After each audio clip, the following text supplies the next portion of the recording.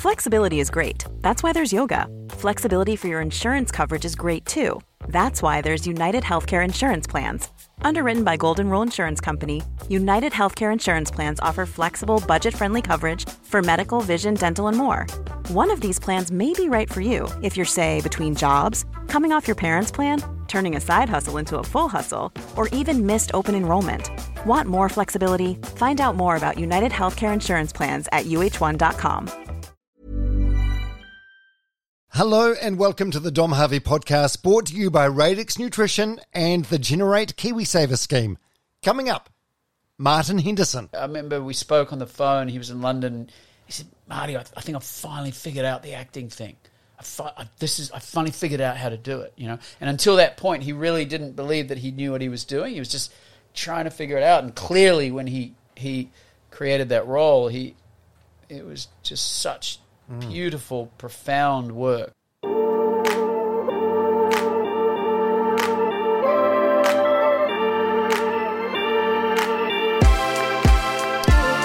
Yeah, Martin Henderson, what an absolute treat this was. We cover so much ground in this one. The early years of Shortland Street, moving to Australia and becoming best mates with the late Heath, the Britney Spears Toxic music video, Grey's Anatomy, Virgin River, and that's just the tip of the iceberg. That's the career stuff right there. Before we crack into it, massive thanks to the teams at Radix and Generate for making this episode happen. If you want 2024 to be the year that you bring your health and fitness goals to life, Radix can help. They recently released their version 9 meal range, V9. This range is impossibly good in terms of the flavour, the taste, the texture, and the nutritional content. Elite athletes in the outdoors community have been into Radix for years. Now everyone else is finally catching up. You can literally tear open a bag with a Radix meal in, add 100 mils of water from the tap, and eat it, knowing you'll get all the nutrients you need. You must try them yourself to understand how incredible this technology is. They have been sponsoring the podcast for over a year now, but I was a fanboy long before the relationship became official. This episode was also brought to you by the team at the Generate KiwiSaver scheme, who are big supporters of the podcast, and it is fantastic to have them on board as a partner. Generate is an award-winning KiwiSaver provider with a track record of chart-topping long-term performance. I recently moved my KiwiSaver account to Generate after meeting with one of their awesome advisors. The meeting was really helpful. I learned things about KiwiSaver that I'd never really considered before, and the bottom line is this: if I'd done it sooner, my KiwiSaver savings would probably be worth more than what they are now. If you want to make sure you're making the most of your KiwiSaver account, talk to an advisor now. Head to generatekiwisaver.co.nz/get advice. A copy of their product disclosure statement can be found there too. The issuer of the scheme is Generate Investment Management Limited, and of course, past performance does not guarantee future returns. Okay, let's get into it. Martin Henderson on the Dom Harvey podcast. Thanks, Dominic. I appreciate it, mate. Mate, I appreciate you being here. And shit, you're just as handsome in real life as what you are on Virgin River. Oh, that's not true. There's a lot of makeup and lighting that goes into that. I was watching an episode of it last night. Jeez, the arms. You do look smaller now than what you look in Virgin River. Do you have like a workout regime that you I do to get jacked up for that? Jacked up for Jack. Yeah, I do tend to. I've actually been unwell recently, so that's part of, I haven't really been exercising the way that I normally do. I had to go into a hospital for an emergency procedure about 2 months ago. So, oh, you okay? I'm fine now, thankfully. Thanks to good doctors, yeah. So, but normally, I try to work out. I think for my mental health as much as anything, it's super important. Jeez, and you're turning 50 in October. You're looking good. You're feeling good? I just about spat my water out when you said that number. Oh!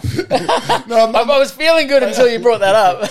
Mate, I'm envious. I'm just about to turn 51. Oh, you look good. Come on. Thank you. I feel like I have got better looking with age, but you look at shots of you. You've never had an ugly face. It's not like you've grown into being 50. You've just been handsome, a handsome fucker the whole way through. Yeah, handsome fucker. You're very kind. That makes me nervous. What are you really going to ask me? I feel like you're buttering me up here. No, absolutely not. I'm honoured that you're here. That's sweet. Thank you. I do quite a bit of research for my guests that come on the podcast. A lot of that research involves like seeing what's on YouTube, seeing what other podcasts they've been on. Is this your first podcast? I did one podcast with Kim Crossman in LA. Oh, Pretty Depressed? Yes, a few years ago. I'd known Kim from sort of Shortland Street circles for years, and I'd actually come across it separate to her, and I just heard sort of I felt what she was trying to put out there was really important, and then she said, would I come on? And so, I did that. Right. So I'm not a virgin. I'm not. This is from Virgin River, but not a podcast virgin. No. Okay, geez, there's so much to unpack with you. It's been a hell of a life and a hell of a career, and I feel like you're just sort of hitting your straps now at middle age.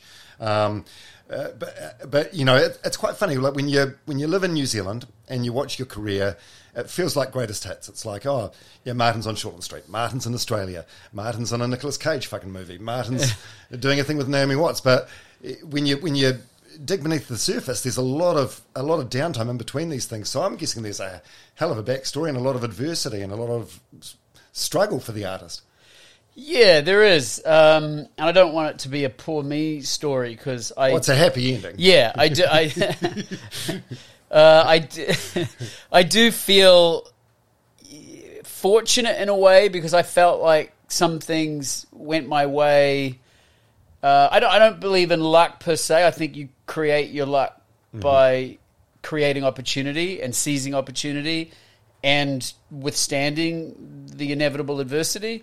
And that's not luck. That's probably more about perseverance and believing in yourself and tenacity and all those sort of character things that you've got to build up. And I definitely had a huge amount of challenges around just sticking it out. But at the same time, I do feel lucky. You know, I felt like when I arrived into LA originally, I got an agent and a manager overnight. You know, and I know a lot of people that just that little step towards their Hollywood dream can take a long time, and there's a lot of rejection just trying to get representation.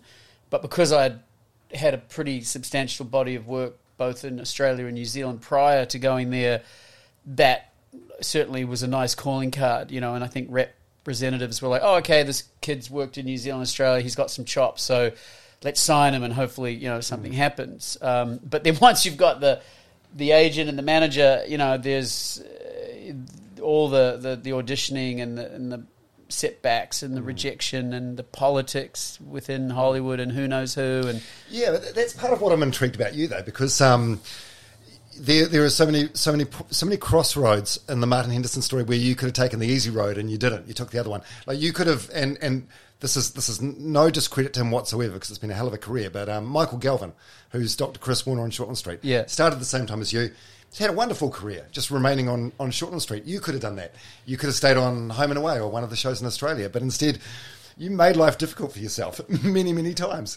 Yeah, I guess I did. My dad it's panned out okay. No, I think that's a fair assessment. My dad brought that up when I was in LA, and it was rough, and I was struggling to get sort of my career really started, and he suggested I come home. You know, he's like, mate, he said, I understand you want to be like Russell Crowe, and I get that. I can understand, but you've got a career in New Zealand, you know, and Australia. You could just come home. And he was sort of trying to open the door to me to take that easier option. But it's not what I wanted, you know. I think from a really early age, and I saw that possibility, and I think it would have been hard for me to ignore that potential because then I feel like I would have been letting myself down because it was about what I had seen and what I thought I would like to achieve. And also I remember on Shortland Street,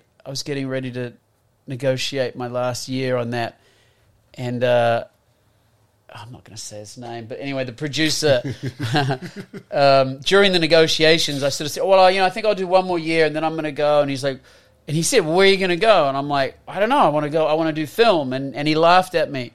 And he said, you can't do film. You can't do film. And I think when someone tells me I can't do something, the fuck I can. I was like, yeah. So I think that one conversation was actually, probably the very opposite of what he was angling for, because I think he wanted me to stay. And I was like, but when he said I couldn't, I was like, all right, fuck you, I will. I'll prove you. Yeah, so... Yeah, I don't know. Haters are your motivators. Sometimes, There's a saying I really like, and I feel like it applies to you. It goes something like, a ship is safe in the harbour, but that's not what ships are for. Yeah, I like that saying a lot. Yeah. So, okay. And you've got to lose sight of the shore for a long time before you find a new land. And it's a terrifying thing. Oh, it is. It's challenging and it's scary, and then, of course, all the demons come up, the self-doubt, the insecurity, am I enough? Have I done the right thing? All just that mental chatter that can kind of limit your own ambition and belief in yourself. And then the real work starts. It's not about having acting chops, It's figuring out who you are as a person. Yeah, it's that deep sort of dark night of the soul stuff where you're confronted with how much you believe in yourself, how much you love yourself, what you value, what your dreams really are. Because I think it's very easy to listen to what everybody else wants for you. And I actually was very fortunate just before doing The Ring. You mentioned Naomi Watts. Before that movie, I'd been living in Paris for a while. I was with a French girl and loving my life. It was incredible. But I was my career was on, I was very distracted by all the art galleries and the fantastic nature of Paris, and her, of course. And I was like, man, I've really got to get back to myself. And someone had mentioned The Artist's Way. I don't know if you're familiar with this book. I've got that copy. It says to get up every morning and write for 90 minutes. Yeah, exactly. Yeah, and then each week you've got these different activities, and you take yourself on an artist date where you do something that is meaningful to you or inspiring somehow. And a lot of the exercises in the book were really examining whose ideas and commentary on you are still playing out in your own mind. What limiting beliefs are actually just inherited from somebody that's passed comment or judgment on you, and that you've sort of taken to heart. And it can obviously be your parents or school teachers, mates, the church, society as a whole, whatever the collective consciousness thinks is right. And you kind of take on these ideas as truths, but they're not. They're just what someone else said or believed for their own subjective reasons. And that book was really helpful in just sort of examining that. It was almost like a form of self-therapy, and then realizing, like, that is utter bullshit, what I'm carrying in my head. That's not what I believe about myself, And that was a really instrumental moment, I think, in my life and my career too, where I felt very unshackled by ideas that weren't really mine. Yeah. That's interesting. Yeah. That's really interesting. I love it. I love that book. Do you? I love it. And I think it's fascinating. The genesis of the book, was a woman, Julia Cameron. She was married to Martin Scorsese, who was a genius filmmaker. And in order to accomplish his genius results, a lot of energy had to be poured into him. And Julia, who was a talent in her own right, she was a writer and a screenwriter and a poet. Her career kind of fell by the wayside, and that book actually came about from her after divorcing Martin Scorsese. She had to reinvent herself, and she had writer's block. She didn't believe in herself anymore. So a lot of the exercises in there were things that she developed for herself to kind of get back to her true self as an artist and reclaim her talent. And so it has a very deep personal genesis to it that I found really compelling. And yeah, I tell a lot of young actors or artists or kids that are sort of starting out, and I'm like, just do that book. I really believe in it. I've literally got a copy of it out there. I think I bought it on the recommendation of someone, flicked through it and never stuck to it, but I'm going to get back to it. Well, it's challenging because it requires a discine, and a lot of homework. I think I might have had one or two false starts. Yeah, and there's always some excuse that you got to do something, but when I finally committed to doing it, and you write a little contract at the beginning, sort of saying that I will uphold this commitment and do it and make it a priority. And I found it was hugely beneficial. Yeah. Okay, so you're from the North Shore of Auckland, like born and raised, did all your education there. There was something I read about you. So your parents, Ian and Veronica, they broke up when you were 5. And I'm intrigued about that because you're 49, I'm 50. My parents had a separation when I was about 8. And I'm sorry. Oh, I mean, I know. I'm dealing with it. It's not fun. No, they got back together, and actually that was the worst Oh, thing. well, But anyway. okay. Oh, yeah, that would have been terrible, I know. But it was interesting at the time because I remember the only other kid in my class at school in Palmerston was my mate Craig, and his parents had broken up. And so my experience of like us being from a split home was seeing Craig getting presents every Friday and Saturday with his dad. So I was quite excited by it. What was your experience? What do you remember being 5 and your parents breaking up? I think I had the opposite experience to you in that it was hugely traumatic for me, I think, because at that age, 5, you haven't developed any form of an identity outside of the family unit. My mum, my dad, my sister, the family cat, Sammy, which my dog was actually named after, it was my everything, in our little backyard. And I just started primary school and walking to Carrylands Primary School in Titirangi, and everything about the insular nature of that family was my world, and everything outside of that world was exciting, but it was the unknown, which can be terrifying. And I think when my family imploded, and it was quite and there was a lot of arguing between my parents. It was a horrible lead up to the actual split, which was equally traumatic to witness your parents sort of spewing that kind of hatred back at each other and overhearing things that you just shouldn't, because your sense of security is so rattled that the people that you love and depend on are clearly not enjoying each other. You start to, well, who's looking after me? And then when it split, we then left Titirangi, we moved to the North Shore, and I was the new kid at Birkenhead Primary, and I was the opposite. No one that I knew had parents that were divorced, It just wasn't a thing, was it? Not in the late 1970s? Not much, no. And, if they did, they'd probably been together longer than my parents had, and by then, maybe the kids had developed some sense of self outside of the family, and they can maybe better equipped to deal with it. Even my sister, who was 2 years older, she did better than me, I think, with handling it. But I just really struggled, and I felt a huge sense of shame because I felt, what's wrong with me? And am I not enough or something? Or just my family. If my family's not together, what's wrong with us? Right. Like, where the family's broken, and sort of thinking, well, then I must be broken somehow, and I didn't see any evidence that it was normal. It was so abnormal. I felt like an outsider, and so I nursed a lot of that really quietly. I just sort of silently struggled with all those feelings, and harbored this deep hope that my parents would get back together. And I think for a couple of years I felt like I was brokering the peace, and if I could somehow convince them, and obviously it was all futile and quite heartbreaking. That's a lot. So that was that was me thinking about it, like 5, 6, 7. Yeah, it was a lot to take on, and I don't know. I think I've obviously examined it a lot over the years in therapy, and one thing though I've come to find it to be true is often the thing that's the most challenging or the darkest, also within that, is the opportunity for the most light, meaning that it's in those things that we're called upon to find out our deeper selves and our self-reliance, and so I think at quite a young age, for me, nature was a huge sense of solace. I spent a lot of time on my own in nature and in the New Zealand bush, and establishing a really profound relationship with the natural world, because it was a safe place for me, and a truly inspiring place. I derived a lot of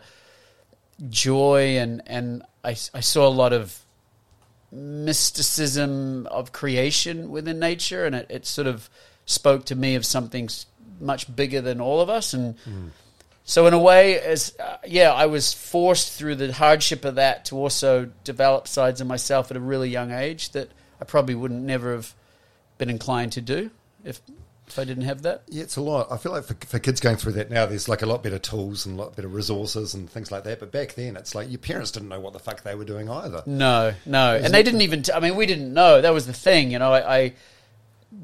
we weren't consulted, let alone really briefed on the matter. It just sort of happened, and so as a child, you're just in the slipstream of this chaos, kind of trying to make sense of it all and having to accept what's happening with a huge amount of powerlessness, you know. Whereas I think now there's a lot of research on people like me showing that, you know, it's important to really talk to the children and nurture them through that and support them in a way that they require. So I think, you know, we've come a long way since then. And they're all good now? You mentioned your dad earlier in the conversation. Yeah. They're both married, other people? Yeah. They're both. In fact, my dad's celebrating his 40th wedding anniversary in 2 weeks, so we're going down to Raglan to celebrate that. Yeah, which is where he got married back then in 1980 or whatever it was. Yeah. 83. Jeez, they must be proud of you. Not in terms of an acting perspective and your successful career, but just of the man you are.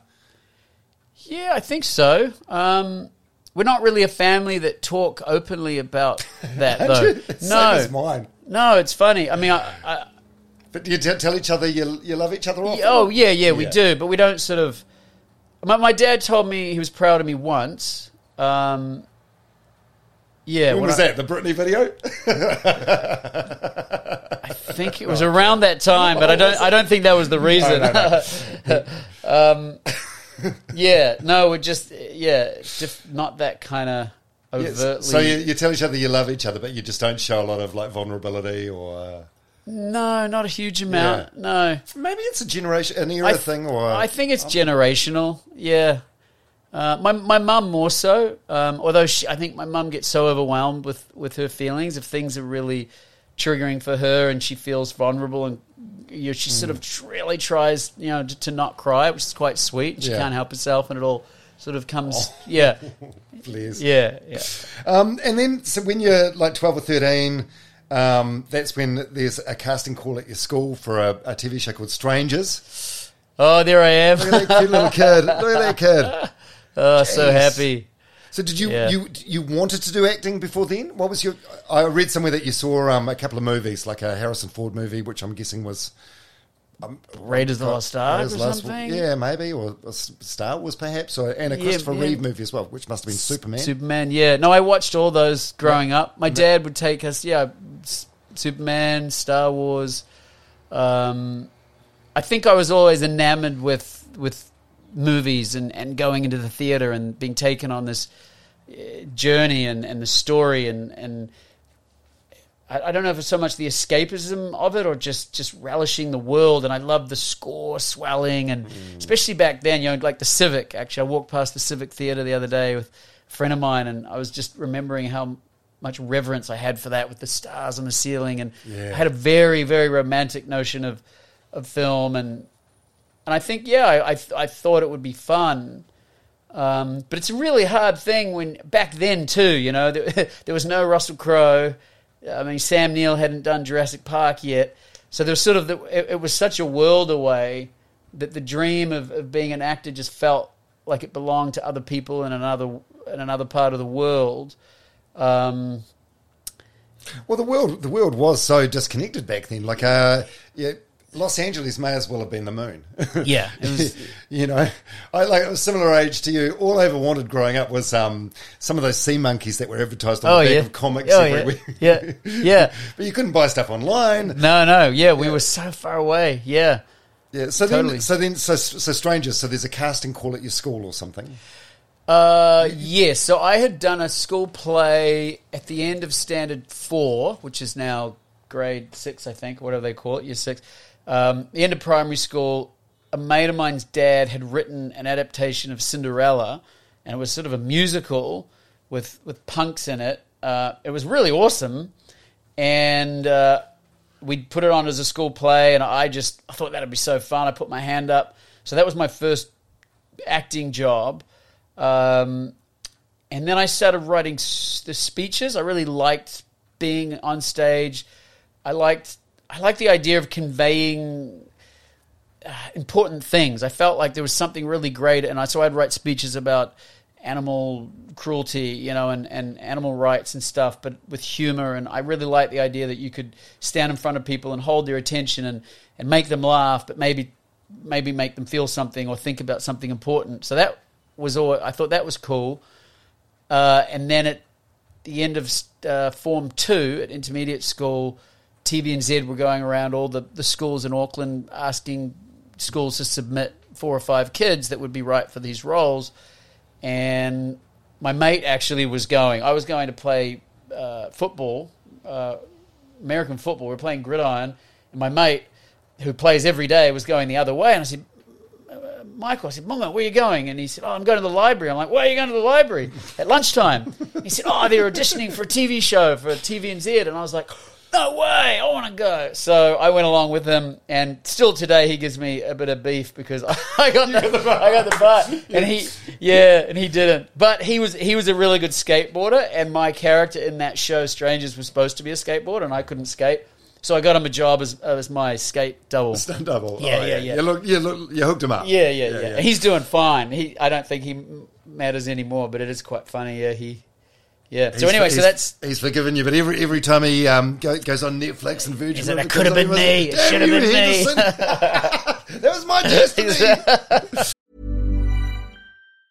Hey, I'm Ryan Reynolds. Recently, I asked Mint Mobile's legal team if big wireless companies are allowed to raise prices due to inflation. They said yes. And then when I asked if raising prices technically violates those onerous 2-year contracts, they said, "What the f*** are you talking about, you insane Hollywood ass?"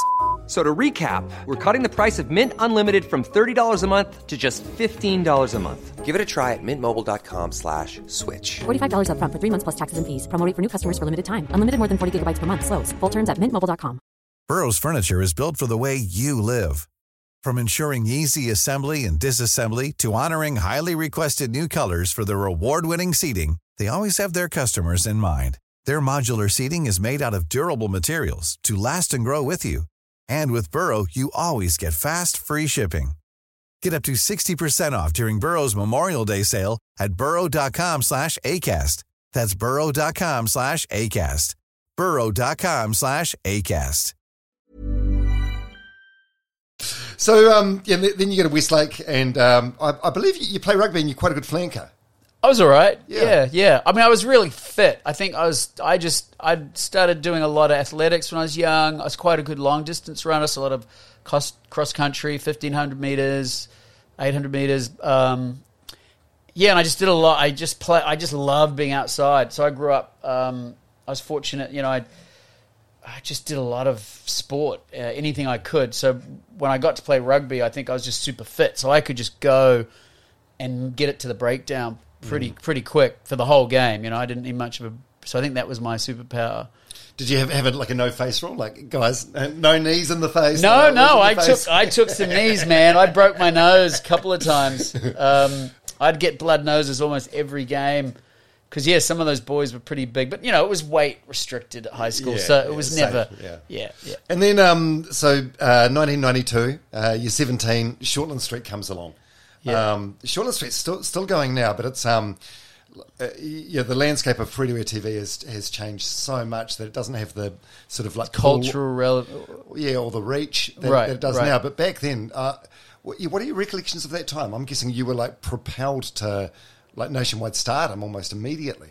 Yeah, I have very mixed memories of that time because it was hugely exciting to. This was the first time New Zealand had ever attempted to produce anything like this. We'd had Neighbours, we'd had Home and Away, and of course there was Coronation Street and these sort of things. Sons and daughters. So yeah. But New Zealand had never attempted to do it. And so when I got cast, and it was a big deal because I got cast at the end of my sixth form year, and so I had to decide whether I was going to do this or not and miss a year of school. And the intention was to do 1 year, save some money, and then I'd go and continue my school at university and put myself through university. And so it seemed like a good 1 year plan. And then when we started, we were so terrible. I mean, you look at those early, the makeup's horrific, the hairstyles bad. I mean, everything's bad. the scripts weren't great. The acting was worse. Actually, I did want to. It was pretty bad. I'll just pause you there because I wanted to ask you about that because you watch it now and it looks pretty clumsy and pretty bad. But was it good at the time? And it's just now that the lighting's got better and do you know what I mean? Was it good for the time, or was it still shit at the time? I haven't actually admittedly watched any of it since it came to air, but my memory of it was those first 6 months particularly, we were all scrambling to learn our jobs because no one had done it before, and it was a huge demand. I mean, you're shooting so quickly, so you got to know your stuff as an actor and get in there, do scene after scene after scene. Very little break, very few attempts it takes. If something goes wrong, so you've got to be on your game in a way that I think caught me by surprise, and I think most of us. But we just were committed to it, and it got better, and it got a little bit better. And then before you knew it, it was decent. And I think we all learned our jobs really quickly. And it was the first time New Zealanders got to see, 7 o'clock every night, every weekday, saw themselves reflected in the characters, It was New Zealand accents and New Zealand locations, social and political and cultural issues that were very unique to New Zealand. And I think that was a huge part why people were so enamored with it, is because it was like watching ourselves. But then with that, of course, came this massive popularity and success and visibility. And, New Zealand's a small Auckland's a small place. And as a young, 17-year-old, I think having that level of attention I found really difficult. And the first few months I loved it. I thought it was kind of cool. Intoxicating initially. Yeah, it was sort of like, oh yeah, and very easy to meet girls and all that. So it felt like it was great, but it very quickly became something that I just was not comfortable with, because I realized I love living my life with a sense of freedom. I've always felt that. And when you're that sort of much in a goldfish where you're the one that's being viewed and looked at, you start to feel quite constricted and restricted, and I hated it. I didn't like going out. I didn't like people looking at me while I ate my meal.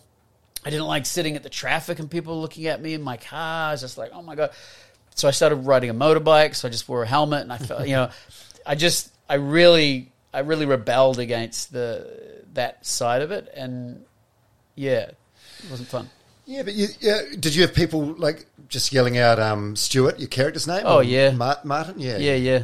And I like to go out, I was young and I loved going out. And so most of the people I would see out were probably half drunk, and, it was just a lot of energy that came your way everywhere you went. I found it was too much to have to be constantly then putting out too, I kind of, in some ways I'm quite an introvert. I get tired from sort of having to... Your social battery. Yeah, I get really wound down, Yeah. And was the money okay at the time? Do you remember how much you were getting paid straight out of school? I don't remember the figures, but it was really good for a 17-year-old kid that was sort of finishing high school, So your parents okay with that? Like, obviously you're a smart kid. Like, you had aspirations to go to university and get a business degree or whatever. Yeah. Were they like, okay, you can do this for a year sort of thing? Was that the... I think so. That was the original plan, and it made a lot of sense. And I had a really good sixth form year, so I got into university early. I could have actually gone in my last year of high school, but that wasn't appealing because all my mates were still at high school. I didn't like the idea of going there on my own. So it made sense to do a year, save some money. It's really good money for that age. And then I'd start university with all my mates, and have a good time and get back to real life. But I think it was during that, because before then I'd always had this dream or maybe fantasy of being an actor. And I remember being like maybe 8 years old, and someone had given me, I got a poster of Porsches, it had all the Porsches models at that time in the sort of early 80s, and I put it on my wall, and I'd go to bed and I remember even then, before I'd even acted, like, oh, one day I'd love to go to Hollywood and have a Porsche, you know, which I never got the Porsche, by the way. But it was just this young kind of fantasy thing, you know. Yeah, that's what success looks like. Yeah, when I was that age, it did. And but I think when doing it every day, and I started. Well, first of all, I wanted to get good at it. I wasn't happy enough with my performance, and I would go and I would ask the editors to give me the reels of all of the footage of the previous day's stuff. And between my breaks of filming, I would just watch and watch, and I would watch to see where I felt like I was doing a good job and where I felt like I was falling short, and I would analyze it, and I'd start to go, okay, that's good, that's not good. And so I sort of self-educated myself, and I just had this drive. I wanted to be better. I didn't think what I was doing was good enough. Wow. And that then fueled this. That's when I started thinking about it. I was like, okay, I think I could do this. And then I won an award, and I think that was definitely the moment. It was the New Zealand Film and Television Awards at the end of that year, and I was shocked. I was shocked I was nominated. I thought they'd made a mistake. And then I was in the final 3, which felt a huge triumph. And then to win, it was just this overwhelming sense of, I think it was, I can do this. I'm on the right track. Someone else said I'm doing a good enough job, so therefore my dreams, they don't have to be dreams anymore. This is real. And it was from that moment that I just went, okay, I think this is what I'm going to do. And I just quite started to forget about the idea of a different career. That's amazing. That thing that you said before about going through I had Andrew Webster, who's the coach of the NRL team, the Warriors, sitting in that chair the other day, and he introduced he's only been the Warriors coach for the past year, and he introduced a thing called extreme ownership, which is like a Navy SEALs SAS sort of thing. And he said in the past, you kill anyone that's in your way. Yeah, that's one thing. Right, okay. In the past, the coaches have like isolated video clips of all the players and then given them like a video file to watch. But he said extreme ownership is the players going through the video files themselves and then working out what they need to work on. Interesting. Which sounds like you didn't have a label, but that's exactly what you were doing back in Shortland Street. Yeah. Which is remarkable. Just a quest for self-improvement. Yeah, and I thought the only way I can get better is to sort of objectively look at it and say, okay, well, I'd grown up watching a lot of TV, man. I was a TV addict. I would get up on a Sunday if my parents were sleeping in. I'd go in there and try to wake them up, and they'd roll. So I'd go and I'd turn on the TV. I would watch the Test pattern. Remember the Test? I seriously would. I would watch. I would just look at the lines and the colors and the crisscross, and I just love TV. And then To the Manor Born would come on, and Praise Be on a Sunday, and a dog show. I just consumed everything that was on the TV, all of it. British stuff, American stuff, comedy, dramas, and I think I'd grown up watching so much that I think I was a pretty good judge when I watched myself, and I'd be like, nah, I don't really believe myself in that moment. That didn't really work, So it was probably just an extension of this sort of little addiction I had as a kid. That I watched films. My granddad, he was in World War II, and he flew in Lancaster bombers, and we would watch the Battle of Britain and the Bouncing Bomb movie, and just all sorts of the Maltese Falcon and Bridge over the River Kwai. I just watched a lot of World War II. He'd never talk about the war, but we would watch war films together, and of course all the blockbusters. And so I had a voracious appetite for watching stuff as a kid. So how long did you stay on Shortland Street? Was it 2 years? 3. 3 years. I think it was maybe a month or two shy of 3. Right. Yeah, something like that. Why did you decide to leave at that? Was it your point to leave? Was it your decision to leave? Yeah. Yeah. Why? You just itchy feet? I just had enough. I think I'd had enough. I'd just put everything I could into that at that age, and also the other the public stuff. Like I said, like that, I found that really demanding and draining, and I got sick of it. Would have been so easy to stay though, like golden handcuffs in a way. The security. You've got an acting job. You're doing what you love. You're getting paid good money. Just the security of it. Yeah, that would have been the path of least resistance. Yeah, but I just had enough of it. I think it was mainly the fame part of it. I just got bored with it.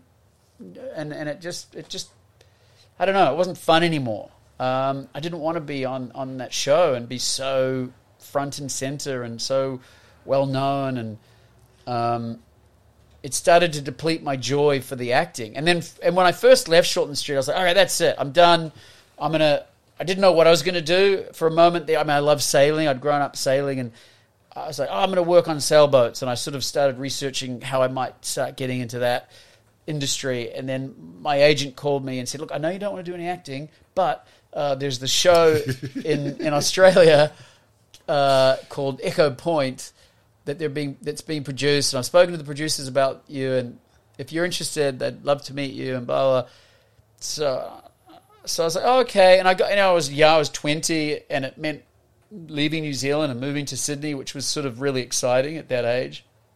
And so then that was what then sent me to Australia and kept doing it. And So you did it, yeah. Echo Point, Home and Away, a show called Sweat. Was Sweat the one in... I saw some of that on YouTube the other day. It's not a great... I don't think it was a great show. No, I don't think Echo Point was very good either. You're in a swim squad or something. Yeah, it was a bunch of sort of young adults that were vying for their Olympian, shot and slot in the Olympic team. So it was about a sports academy that was training these talented potentials and the interpersonal relationships and the politics and the setbacks and who had the whatever. It wasn't very good. I'm probably making it sound better than it really was. That's on YouTube. It's like that. It felt like a step down from Shortland Street in a way. But I don't know. What the fuck do I know? Yeah, and I actually took that job because my girlfriend at the time, I started dating someone who was working when I went to Sydney to work on Echo Point. I started dating a woman that worked in the production office, and she was from Perth, and she said to me, "Oh, I'm going to Perth to do the show, blah blah. You should look into it." And I was like, "Oh, well." I thought, "Oh, it's a way for us to stay together for a little bit," and so that was my algebra for why I took that job. But yeah, that's where I met Heath Ledger. He was a Perth resident. He was 16, and we became good buds, and it was a lot of good things came out of that. Yeah. What are your recollections of that? Of like meeting Heath for the first time? Did you guys just sort of bond and blow down straight away? Yeah, we did. The first time I met him, he walked into the room. He was late. It was the cast read through, and he walked in the door, and I instantly knew the guy was going to be a star. He hadn't even opened his mouth. I hadn't heard him read a line of dialogue or anything. It was just what he carried as he was a kid. He was 16. Just this presence and this charisma that he had, and I was like, wow, that guy is going to be somebody. And so were you a more seasoned actor than he was at that stage with your 3 years of Shortland Street? Yeah. Was that his first job? Yeah. Well, no, I think he'd done one other little job maybe a year prior. I think it was his second job. But yeah, I guess I was like the older, wise and experienced, this is what seasoned veteran. Yeah. No, I never gave him acting tips. And you guys, you were flatmates? We Was it on that show or eventually, different show? No, when that show ended, I moved back to Sydney, and I called him up and I just said, mate, you're going to do so well. Trust me on this. Just come to Sydney. You need to get out of Perth. You need to be kind of where the big market is, and he did. Him and his best mate jumped in a car and they drove across Australia, and they arrived in Sydney, and then we got a house in Bondi with another Kiwi mate of mine, and madness ensued. Is there any tales of madness? No. You've been. I can't remember them that well, Dom. I don't know if this is still accurate or if you drink now at all, but you've been sober since 27? 27 years old. 27, Yeah. So these were some loose years. Oh yeah. They were everything Bondi. They were the years that made me realize I probably need to get sober. Right, is that so? Mm-hmm. Yeah, no, they were fun. They were definitely fun, but they were messy. Good memories to look back on now from the perspective of a middle-aged man. Of an older dude. Yeah, I mean, look, I think it's a rite of passage. You're away from home. You're young. We were working, we were earning good money, we were having fun, which is the only thing you were seriously interested in outside of work, was just how can you have the most fun. And Sydney's a very fun town. It was awesome. I mean, at your early 20s and flatting with good mates and doing work you love, and it was great down at Bondi, and but it was untenable. It couldn't keep going on it's forever. a moment in time. Yeah, it was. But you guys were like really good mates, right? Like you went to Prague to hang out with him when he was filming A Knight's Tale. Yeah, over there. Well, my girlfriend was in the movie too. Right. So, it was weird. Our lives were just sort of always quite entwined, and I stayed at his house in LA. He bought a really lovely house after he did The Patriot, I think it was. And he was traveling so much because, and then he was working on different stuff. So, and I was still sort of quite new to LA at that point, and just sort of trying to start my own career over there. And but there were a lot of people that stayed in that house. It was kind of like a flop house for wannabe Australian, New Zealand actors that were coming through town. Really? Like Hemsworths? Or is this pre-Hemsworths? I think it was pre-Hemsworth. They hadn't even sort of arrived on the scene, but everybody else, at that time in the sort of the early 2000s, Yeah, that's amazing. And what about news of his death? Like, do you remember where you were, what you were doing? Yeah. No, I remember it very well. What did he die of? It was like just a cocktail of like pharmaceuticals, like sleeping pills and accidental, right? 100% accidental. Yeah, no, the man had so much to live for. His daughter, just one giant thing. I think that alone, he would never ever have chosen to not be around for her, but also his work. He was. The Joker was exceptional. Oh yeah, and he said to me, I remember we spoke on the phone. He was in London. He said, "Marty, I think I've finally figured out the acting thing. I finally figured out how to do it." And until that point, he really didn't believe that he knew what he was doing. He was just trying to figure it out. And clearly, when he created that role, it was just such beautiful, profound work, scary good. And scary in that it was so dark, what he allowed himself to access, and have the courage to live in that own part of his psyche was phenomenal. He's a true artist, and he was an inspiration. Even before that, he was an inspiration to me. Even though he was younger than me, he was such a beautiful friend. He was so generous, and so passionate, and he's. Do you remember your last conversation? I do. Yep. And we were getting closer and closer, and that's why it was really sad.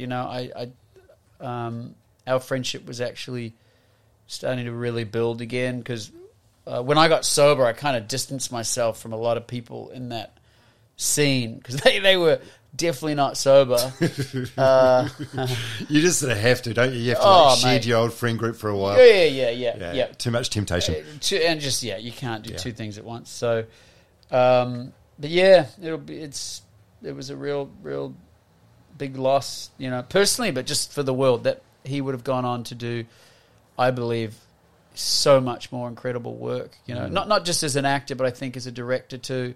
He was just dipping his toe into that, and he had a script that he was really passionate that he was developing, that he wanted to direct, and he was an amazing photographer, and Well, it was just going from strength to strength. Hey, even the I suppose the cute movies early on, like Two Hands or A Knight's Tale, they're just great. And 10 Things I Hate About You. 10 Things I Hate About You, just great movies. And Brokeback Mountain, just phenomenal. Yeah, brilliant. Incredible. Yeah, you actually. So this is after Heath's death. You worked on a movie called Everest with Jake Gyllenhaal.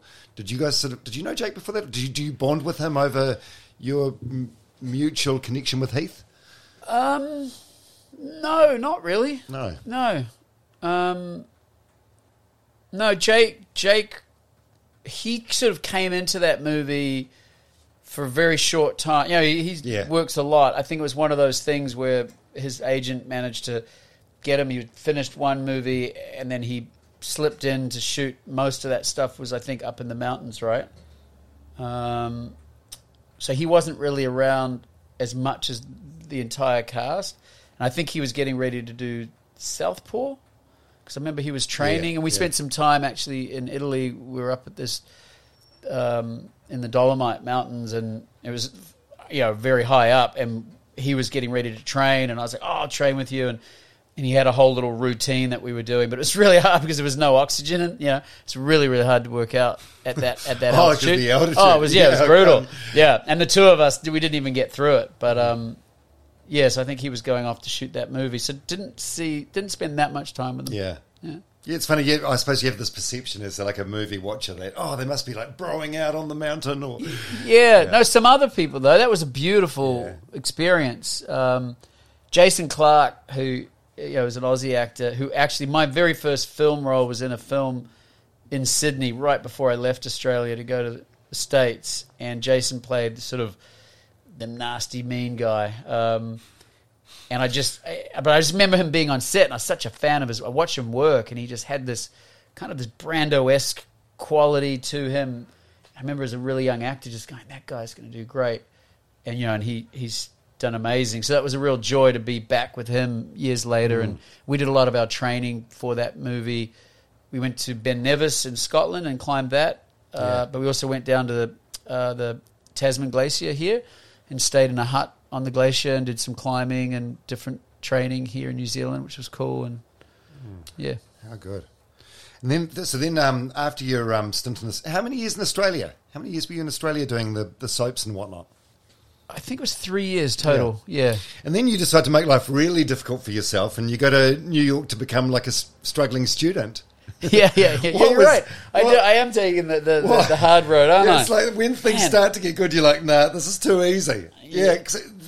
From what I've read about your time in New York, a two-year course studying like the fundamentals of acting, it sounds grim. Like you're sleeping on a floor on a tiny mattress, your bartending job at a swingers club or a strip club or an orgy club or something like that. Yeah. No, it was definitely a challenging time again.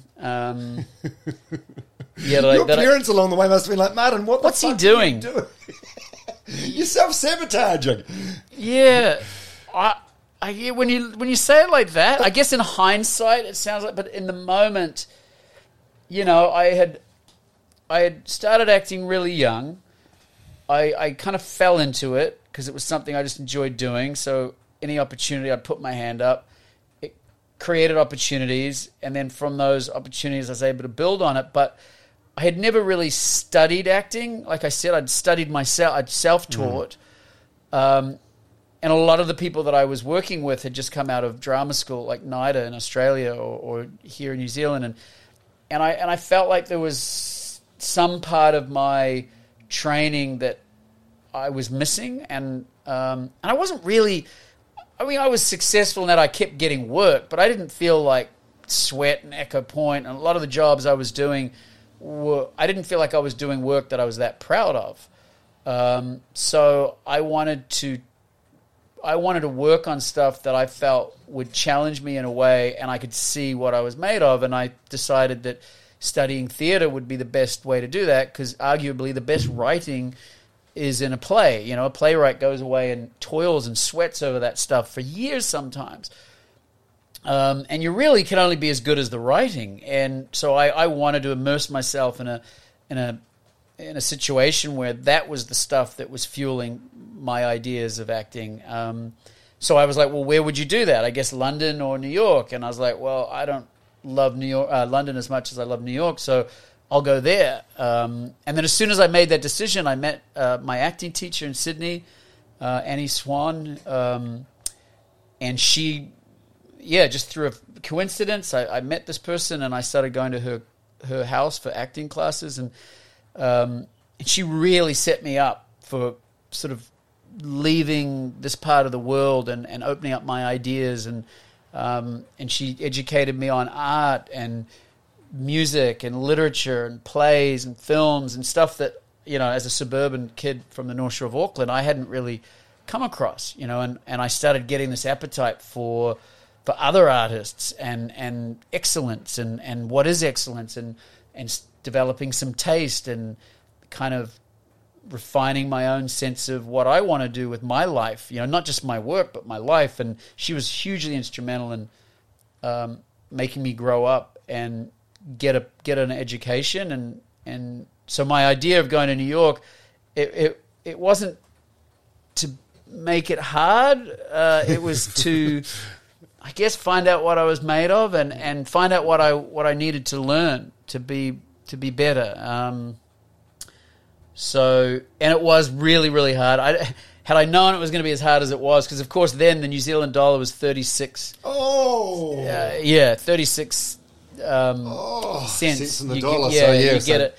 So it was brutal. $3 New Zealand to one greenback. Yeah. So just that, and I was like, oh, okay, I've got to go to work here just to pay my rent. And as you know, New York's so expensive. And were you just chipping into savings? You had some savings from. I had some savings, yeah. But the exchange, I hadn't really budgeted as well as I could. And I'd gone to Europe the summer before with some mates and toured around on a van. And I bought this van and it blew up in Spain and caught on fire. And so I was like, oh, man, okay, the money's going down. I'm going to school. But, yeah, whatever. But you do what you do. You hustle, right? And that was cool. I hadn't been in that position before either. From a very early age, I'd always had a pretty healthy paycheck. And now I was working, two jobs, double shifts on weekends, restaurants, bars, whatever it was, to just make ends meet. And even that was kind of cool in a way. It was different. It was new, and it was New York City. And so did you kind of like maybe deep down the concept of being like a struggling artist? Yeah, in a way.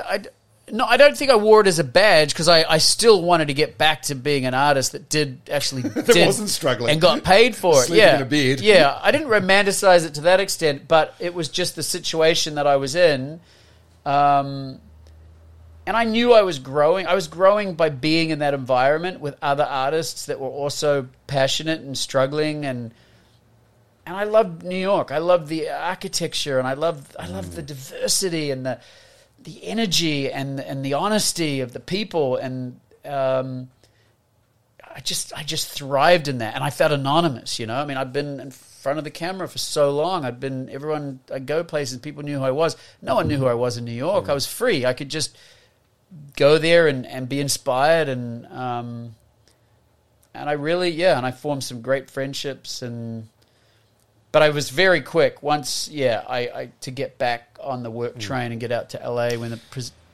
opportunity presented itself. Yeah, because you were sleeping on like a camp mattress, like a foam. Oh mate, I slept on mattress or something. Like you didn't even have a bedroom or anything. No. When you put your head down on the pillow at night, there must have been nights where you're like, "What the fuck are you doing?"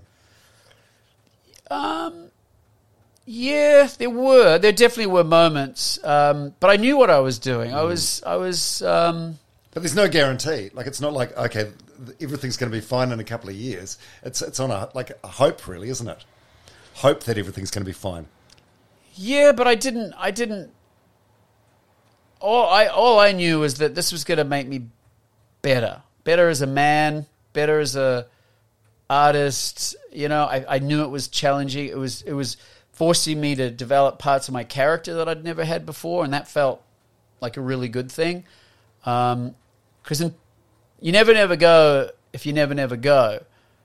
And I learnt that I can struggle, that I can fight, and that I won't roll over, and I will do whatever has to be done. So sort of built resilience. Yeah, and I think that's important. And it probably did help in a way with the next period of going to LA and the rejection and the struggle there, and the setbacks, and because you've touched that part of yourself that will fight, that won't give up, and you don't take yourself, you're not precious about things, and you won't take the easy route, because and I think intuitively I knew that it was building those parts of myself, and that was a good thing. That's a lot of wisdom for a young fella, I think. In hindsight, like from the perspective of a 49-year-old man, do you look back and think, fuck, I had my head screwed on the right way?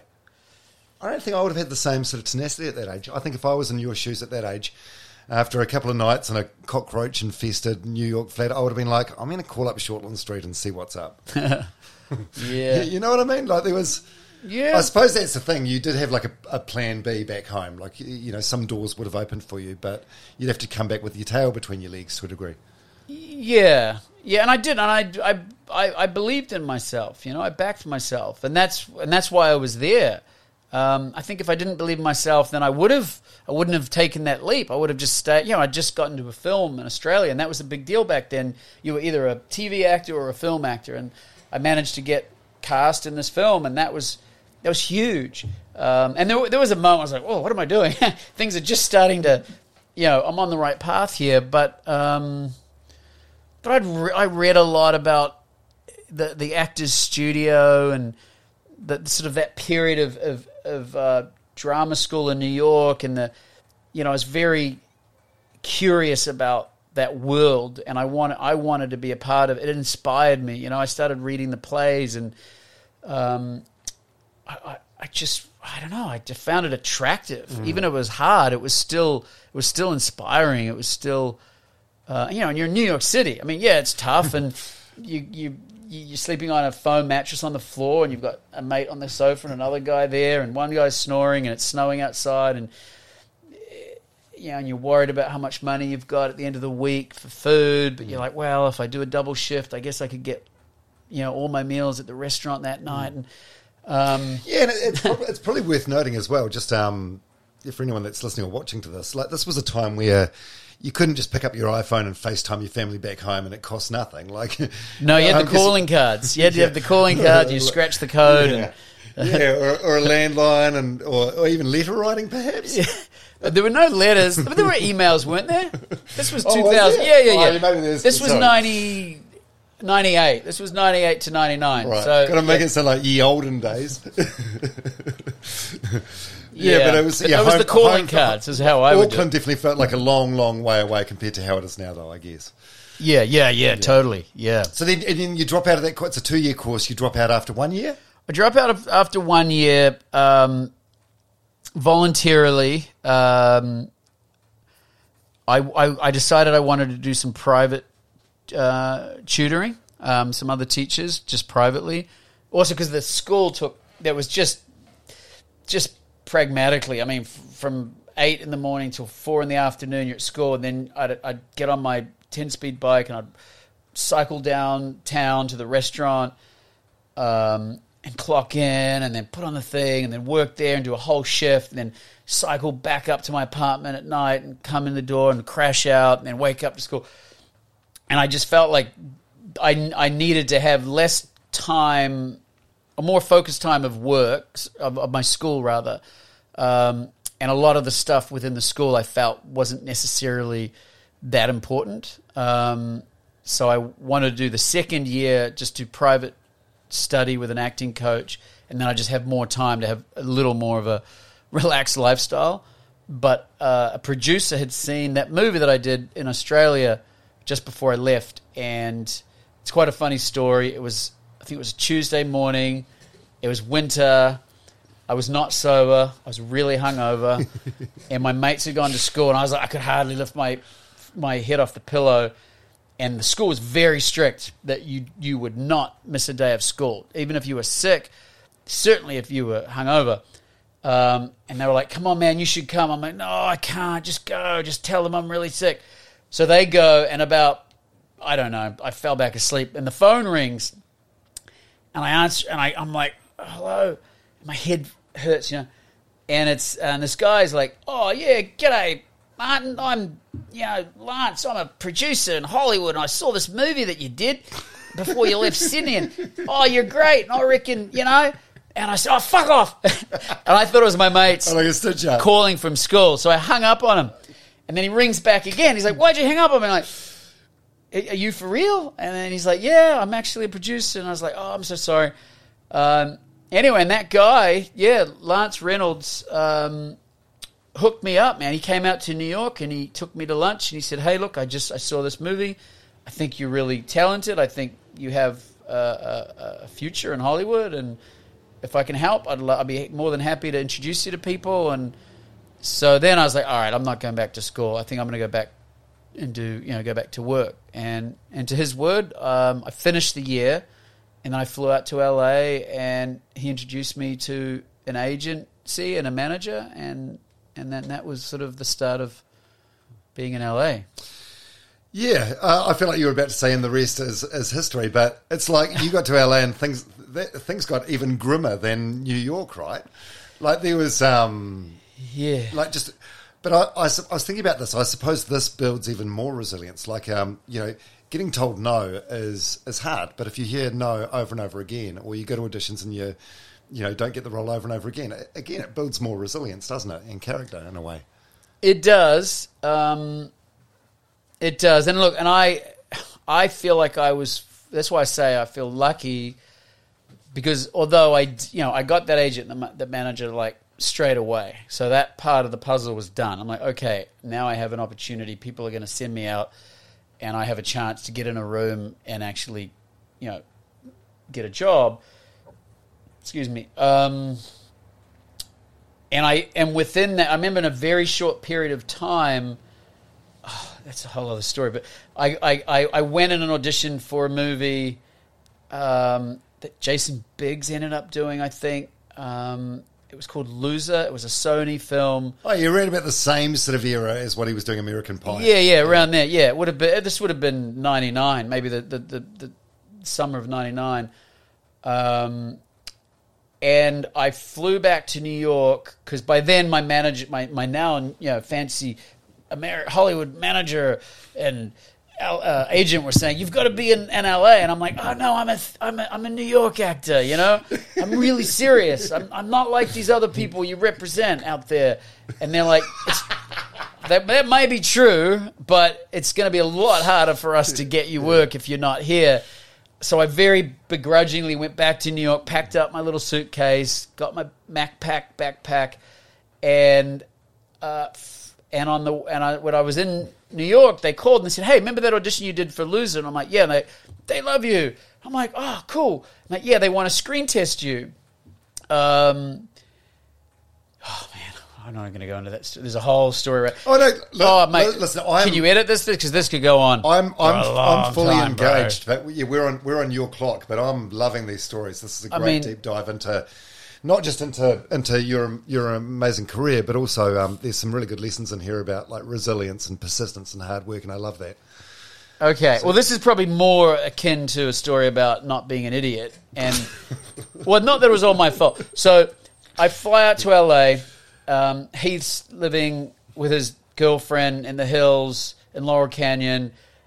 He's like, come and stay with me. I'm like, oh. So I'm in this spare room. We're like cruising around LA. It was so much fun. He's about to go off and do The Patriot. So he's working out with a trainer on the beach and getting ready for that and learning his American accent. And during that time, I had a rental car. No, he had a rental car. And he said, oh, mate. And I had to get a haircut because I'd been a student in New York. I had no money. My hair was just ridiculous. And the manager's like, you got to get a haircut. And I will give you a free haircut. I mean, that's how poor I was. There's someone that'll cut your hair in West Hollywood tomorrow at 3. And Heath's like, oh, take my rental car. I'm like, oh, thanks, bro. So I drive down to the hair place. I go and I get my haircut. And while I'm getting my haircut, someone breaks into the car and steals, remember Filofaxes? Yeah. So I had a Filofax. Like yeah. There's a huge thing with things. Anyway, and I had my passport in it, my New Zealand passport. So I come back from getting my haircut and it's gone.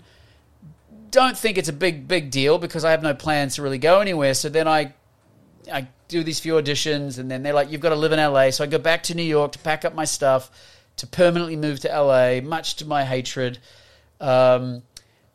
And while I'm in New York, they call me up and they say, hey, you've got this screen test. I'm like, oh, it's amazing. Like I'm in the final 2 or 3 guys. And they're like, yeah, it's in Toronto tomorrow. And I'm like, oh, shit. Well, about that, I don't have a passport. What do you mean you don't have a passport? So I tell them that story. You must have seemed chaotic. Oh, yeah, I'm sure. Yeah. Even though it wasn't your fault. But no, it wasn't my fault. So I fly back early the next morning. My manager picks me up in her car, drives me to the New Zealand consulate. She somehow convinces them to give me a emergency passport, which they grant me. So then I get that. I go back to the airport. I fly to Canada. I go to bed. I wake up the next morning. I go to the sound stage. We do the dance. And Zooey Deschanel's one of the girls, who's awesome, by the way, really wanted the part. I was so excited. Like, oh, my God, it's all happening. It's like just like that. And then we finish the screen tests, and then we all go back to the airport to fly back to LA. And but my passport doesn't have my visa in it. I don't actually have the means to get back into America because the original visa was in the passport that got stolen. So when I get to the immigration, they're like, "So where are you?" And technically, I wasn't supposed to be trying to procure work because I was on a student visa, and so I was in this sort of very anxious situation, and the studio people from Sony were like, and the director were like, "Are you okay?" Because they see me getting shuffled away into like the secondary inspection line of the American immigration. I'm like, "Yeah, I'm fine." Anyway, they give me the third degree, and I said, "Oh no!" And they said, "Well, what are you doing?" I said, "Oh, it's just summer. I'm just visiting friends in LA." And they're like, "Well, where's your visa?" I'm like, "Well, my passport's stolen."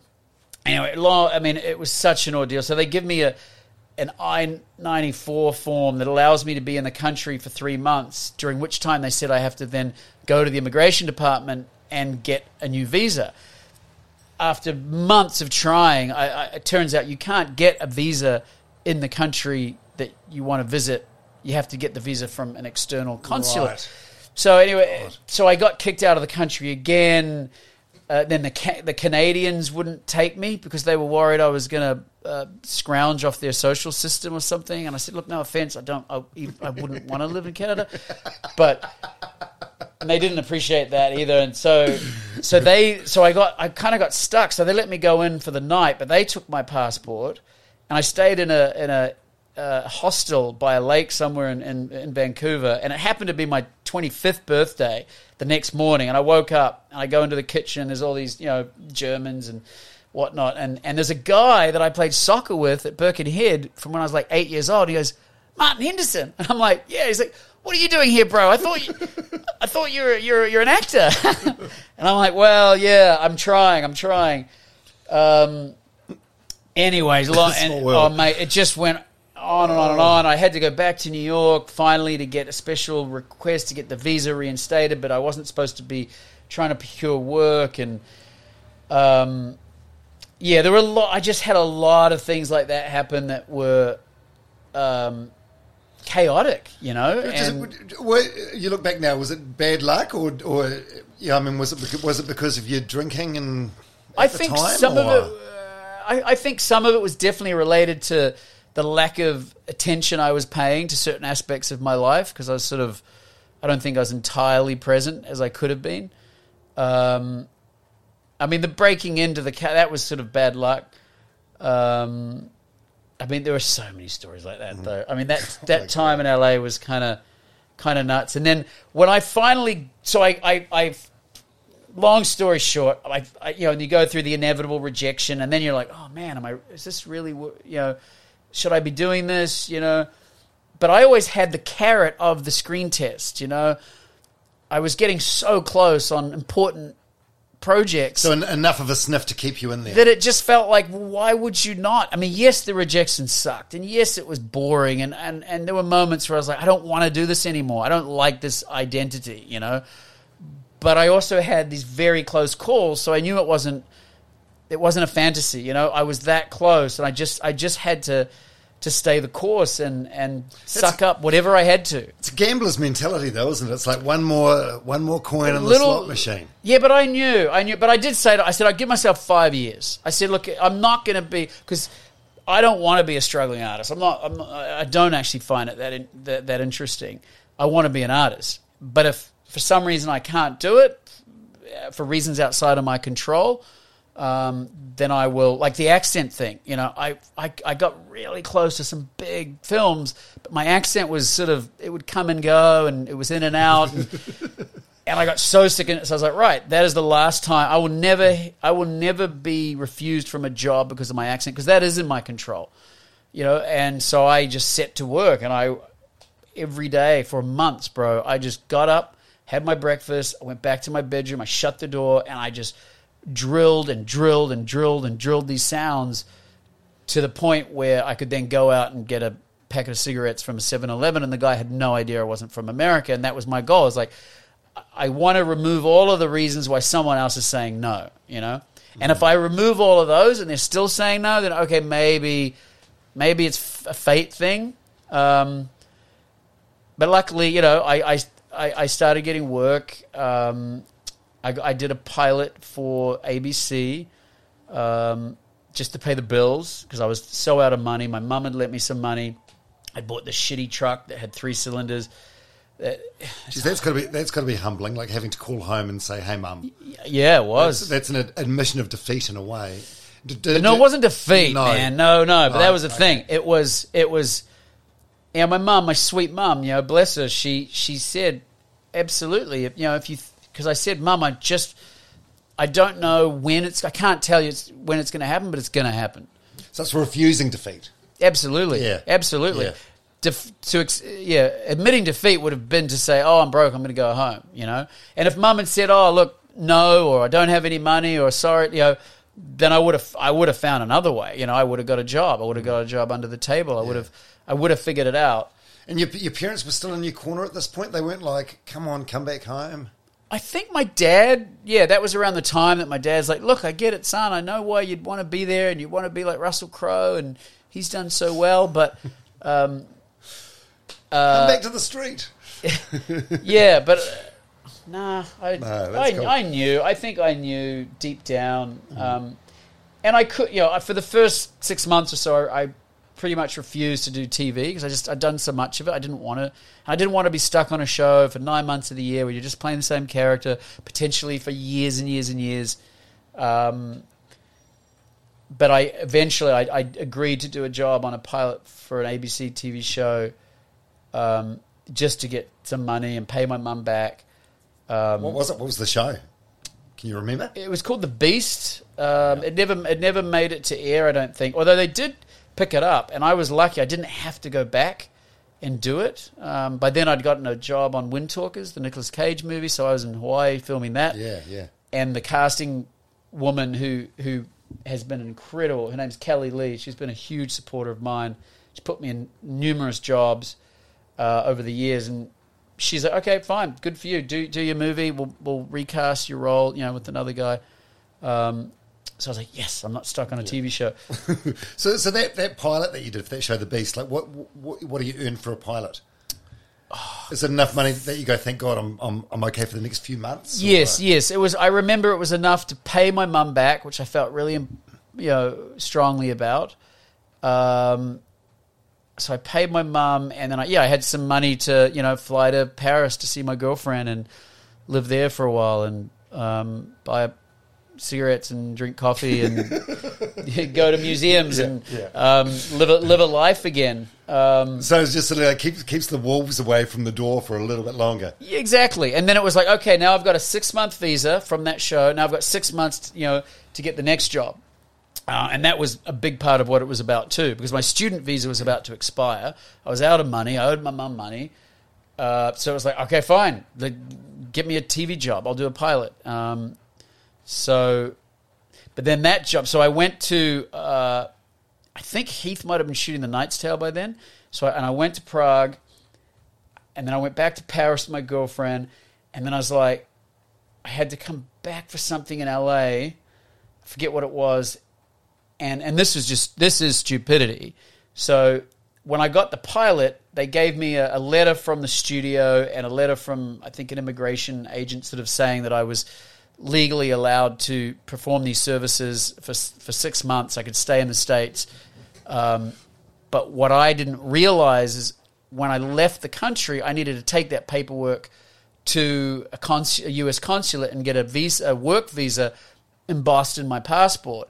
But I stupidly got on a plane, really hungover from London. I'd gone out my last night, visited some mates from high school that were flatting there, ran into my stepsister, had a big night, got on a plane. Oh, my card, I'm standing in an ATM in Soho somewhere, because I leave the bar and I'm like, oh, I'll get some more money out. I go, I put my card in, and then I guess it's a scam there, right?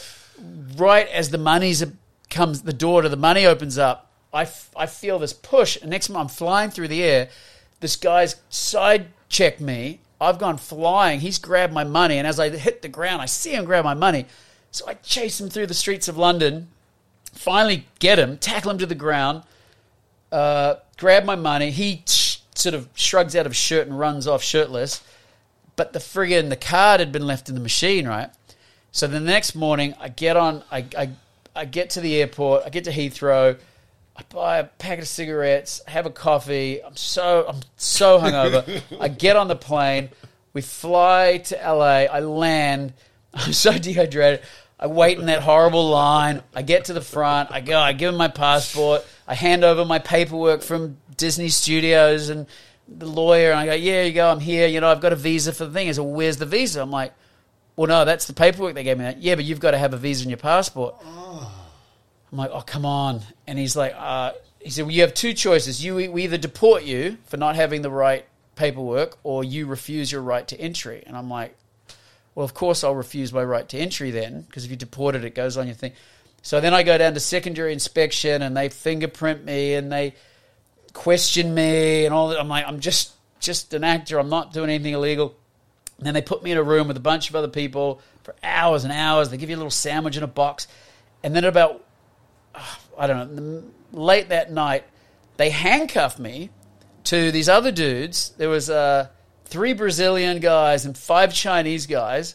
They handcuffed me. We're chained together. They lead us out. This is true. They lead us out of the inspection port into a baggage carousel to identify where our bags had been, And of course, an Air New Zealand flight had just arrived, and I'm like, I'm like, oh my god, someone's gonna go like, that's Stuart from Shortland Street. What? He's chained up. I couldn't believe it was happening, and so I go, yep, that's my backpack there. They put it into a van. They put us in a van. They drove us through the night.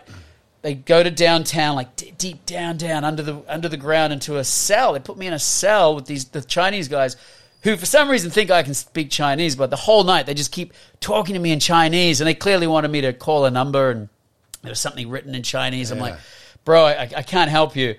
And then the next morning, they take me back, they give me my bags, they drive me back to the airport, and then I had to get on a flight that I had to pay for to go back to London, and they walked me on the plane, and in handcuffs. Walk me on the plane with guys with guns. I'm like, I look like over the top. I look like a serious crim. Like, can you just take the handcuffs off? Like, what are the people on the plane going to think?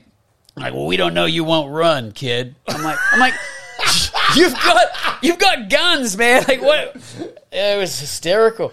So then this is pre 9/11, right?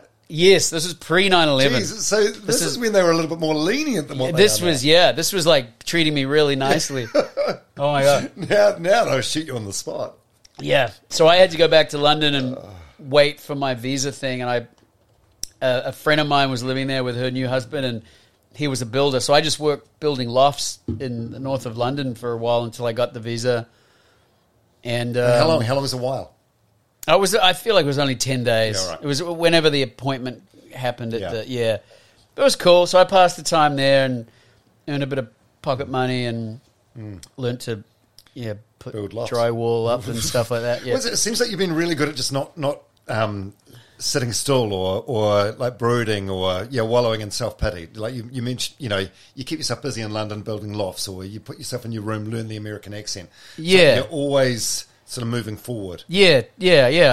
Take action, right? Yeah, absolutely. But there's always something you can do. It's not an instinct to a lot of people, though, to take action. But it seems like it just is for you. It's just a like logical. Yeah, I think it's a logical. But I've always been like that. I think from the earliest age, like when I started sailing, I was terrible. I would last every time, and I remember crying because I couldn't get over the start line, and everyone else was sailing off, and I was doing everything they told me with the rudder and the main sheet and which way is the wind coming from and what side of the boat am I be on. And my centerboarder got stuck around the line where the start buoy was. And, one of the parents came over with a little tinny and an outboard and lifted my centerboard, and off I went.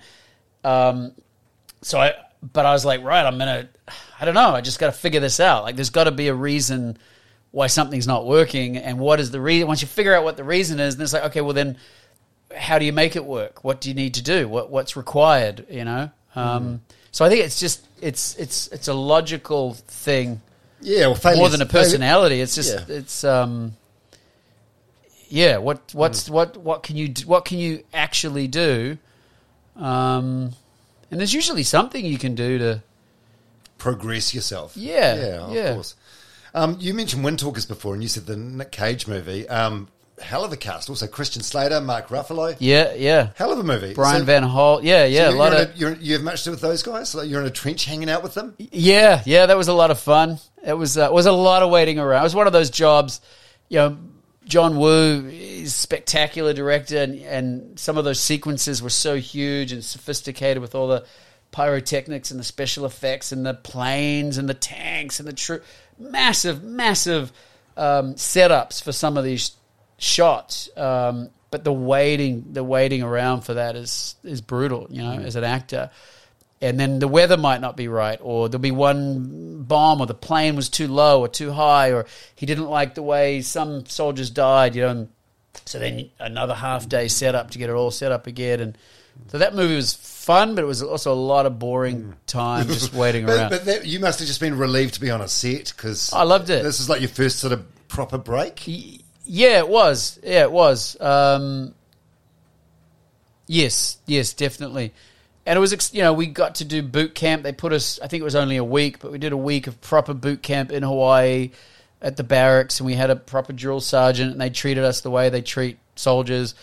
And we did all the physical routine and ate the chow and weapons training and all the confidence courses. And you must have been like, this is nothing. I've been detained at LAX. Yeah. It made my New York days feel like a picnic. Yeah, but you mentioned like the movie Loser before with Zoe Deschanel that you missed out on. Yeah. Did you meet with Spielberg from Minority Report or no?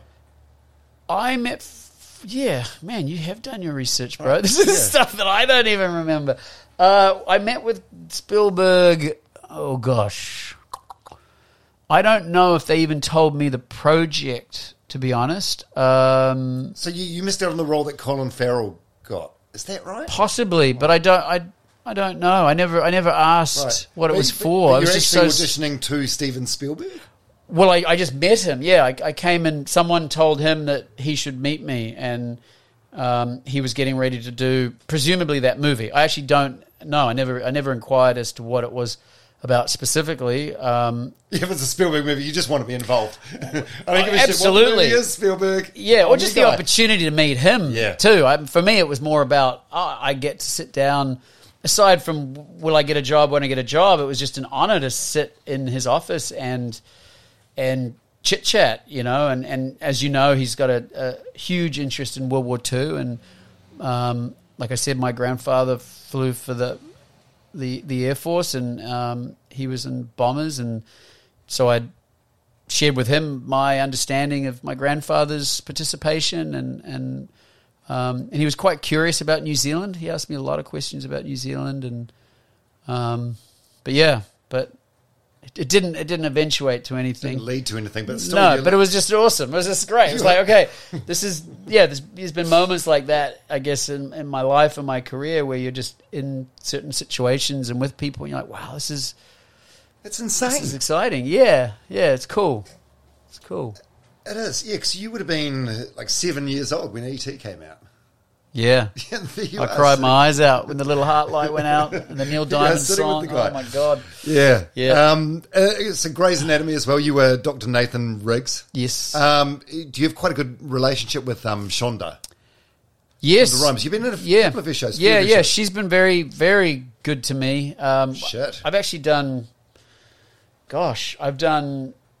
at least 2 pilots that didn't even make the air, and then I did a short-lived show Off the Map that she produced, and then Grey's Anatomy. So Yeah. Yeah. So how was that? Thank you, Shonda. It's an iconic TV show, and you were Meredith Grey's boyfriend for a couple of years. Yeah.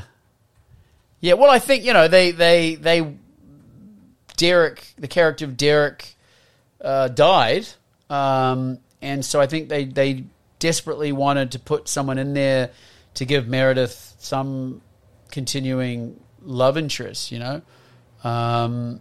So I think partly because, well, I'd been traveling a lot too. I remember I took that meeting. Shonda was doing 2 shows at the time. She was starting a new show that I think was being shot in Vancouver, which actually sounded pretty cool. And they wanted to cast a doctor for Grey's, and she just said to me, "What do you want to do?" And I said, honestly, I've been on the road my whole life. I've spent years living out of a suitcase in a strange town, trying to figure out where the good cafes are. I would love to just be in LA for a while. I just want to be at home. And so she's like, okay, you can do Grey's Anatomy. And I was like, okay. So that's kind of how that went, yeah. And then I got in the car and I drove home, and my manager called and said, how'd the meeting go? And I was like, it went great. I think she just offered me the role of on Grey's Anatomy. And they're like, really? I'm like, yeah. And they're like, oh, cool. And then I realized, I don't know what the role is. So I called her back, and I'm like, hey, just before I say yes, what exactly am I doing? We never discussed the creative here. And she said, I don't know, you'll be a doctor. We'll figure it out. I was like, okay. So that's amazing. Yeah. Like she's a queen. She's the TV queen. She is a juggernaut. Shit. Yeah. So, you'd assume that there will potentially be work in the future from her as well. Maybe, yeah. I mean, I don't presume anything in this business ever. Yeah. I mean, I'd love to, obviously work with her. She's incredible. Yeah. She even wrote the Britney Spears movie Crossroads, which I think... Oh, I didn't know that. Oh, didn't you? Oh, no, okay. Yeah, Crossroads, Grey's, Scandal, How to Get Away with Murder, Bridgerton, Inventing Anna, the Anna Delphi story. Oh, Scandal. So much. Yeah. It's incredible. Yeah, speaking of that, so does it piss you off that, 20 years on or whatever it is, that... people still talk about the Britney thing. I mean, it's such a... No, I find it funny. I mean, it's a nothing role, though, right? It's just 30 seconds at the end of the Toxic music video. Yeah, it doesn't piss me off. I think I just find it confusing because the context of that, which I try to share with people, was not me going, I want to be in a Britney Spears video, or this is an interesting role. It was purely promotional because I had done a movie for Warner Brothers called Talk, which was sort of around the time of Fast and the Furious. It's supposed to be sort of Fast and the Furious on two wheels, We shot the movie. The guy who directed it was a first-time feature director by the name of Joseph Kahn, and Joseph was Britney's main music video director. So he had done all of her cool, and he's very, very, very talented. So we shot the movie. It was being edited, or it had been edited, and it was about to be released, and I think Joseph went back to doing Toxic for Britney, and someone at Warner Brothers went, hang on a second, so we've got the director of our movie who's directing the new Britney Spears movie, why don't we put Martin in the Britney Spears video, and then we can do I think they did a MTV behind the scenes type thing, making of the video, and it'll be a promotion, it'll be like a cross promotion, and we'll promote Talk. So I got a call, and they said, it was like a Thursday night, and they're like, what are you doing this weekend? I'm like, nothing. And they're like, do you want to come to Warner Brothers on Saturday to a soundstage and be in a Britney Spears video to help promote the film? And so I was like, sure. I mean, that was my main goal, was to promote the movie that I had done. Right. And no disrespect to Britney, I was honored to be in it, and it was a lot of fun. And I got to say, I know she... Interesting enough, very shortly after we did that video, her life took a much darker, rougher turn that she just seems to be getting out of now. With the conservativeship thing? Yeah, but she was struggling. Right after mentally. That, there was poor thing went through so much. But I got to meet her right before all that happened, and she is the nicest, sweetest, most genuine, just down to earth, good old Southern girl, So it was sort of heartbreaking to witness all of that other stuff unravel. Because my experience, she was just delightful. Yeah, I just listened to her book on Audible last week. It's been cool. It's a hell of a life. Yeah, I bet. Shit, like the stuff that her dad and the people minding her have got away with for like over a decade. It's astonishing. It's like a horror movie. It's like a. Yeah, mate. It's just outrageously bad. But Yeah. that's that's a fun video. But it's like it's not even really acting, is it? No. That's why I'm like, why are we talking about that? It was. That's why I wonder if it had annoyed you. I think you came onto my radio show like maybe 10 years ago and we talked about it, and I think we joked about whether you got an erection during it or whatever, and it's like, I look back now and it's like your body of work is so massive, it seems like almost like a disrespectful thing to bring up in a way, because it's just a nothing. Well, yeah, I think it's not acting. It wasn't intended to be acting. It wasn't. So I never viewed it as a part of my career so much as a publicity stint. But I think people, because she's such a big star, people kind of saw it as sort of something that I consciously chose to be in, maybe for the I don't know, the credibility or the exposure or something, which hadn't occurred to me. I just wanted the making of the video to be able to promote the movie, which wasn't a great movie, but so I don't think any promotional thing would have probably helped in hindsight. When you're filming a movie or a TV show, do you know it's bad at the time, or when you're doing it, do you think this is going to be the best thing ever, and it's not till afterwards that you go? You really don't know, because there's so many factors that are outside of your control, or that you're just not privy to, that you can't see. So you're you do your part to the best of your ability, and then you have faith that everybody else involved is going to do their best, and then maybe collectively you've produced a product that is the best version of what the script promised. But of course, there's so many variables that come and go along the way that you just have to wait and see. And sometimes it can be, the editing can be terrible. Sometimes, I mean, as silly as it sounds, even the sound is so important. I tell this story because it's really illuminating, I think, for anyone who's working in storytelling and in audio-visual medium, is when I did The Ring for DreamWorks, and I was actually shooting talk when The Ring was about to be premiered, and they flew me out to watch the sort of the final cut of the movie. There was a couple of scenes that they still had to shoot with, like a couple of reshoots with Naomi and the horse or something, but essentially it was the exact picture. It was the same movie. However, the score was a temp score because they were still finalizing that in London or something. So in the meantime, the director had placed adequate sound in order to give you a sense of what he wanted in each moment.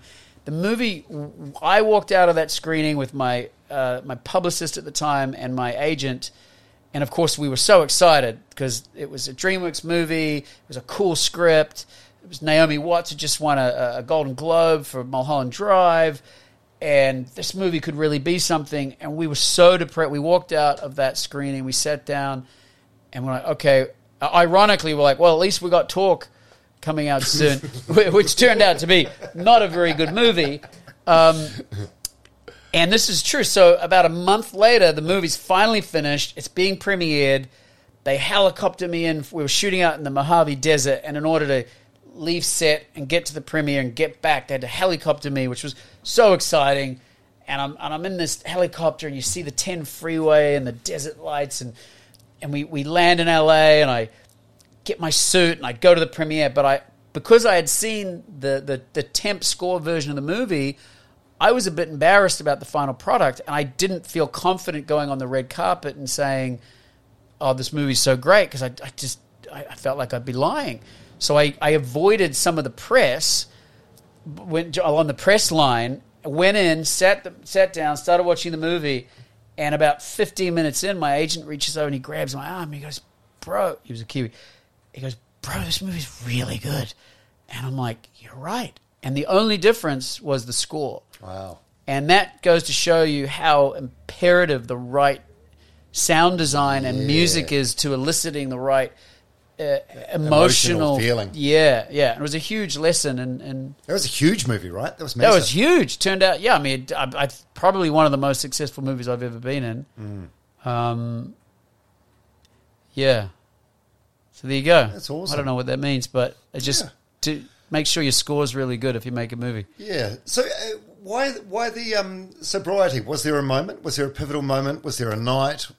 Was it just like an ongoing thing? Did you just get bored of getting wasted? It was a long... when I was shooting a show for South Pacific Pictures back in 1990 or 89, I think it was 1990, Andy Anderson played my dad, and Andy had been sober quite a while and took that part of his life very seriously. And at the wrap party... Oh, Hello, Kanya. Oh, hello, Bubba. Oh, hello. Hello, beautiful boy. Oh. Boy. Sorry, just as we're getting into quite a serious story. Yeah, no, it's all good. My ex just dropped him off. She's been dog sitting. Oh, you guys have got shared custody? Yeah. Oh, we take it very it's seriously. Beautiful. Hey, goodness boy. Hey, buddy. Hey. Oh, you're friendly. Hi, Martin. Am I interrupting? Oh, hey. Oh. How's it Hi, going? everyone. Martin, Yes, JJ. no, how you doing? I thought I'd just pop up and say hi. How are you? Great to see you. Oh, sorry, hope I didn't interrupt anything. Who wants a trim latte?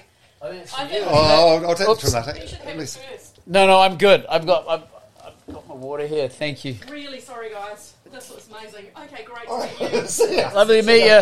Bye. Thanks for dropping by.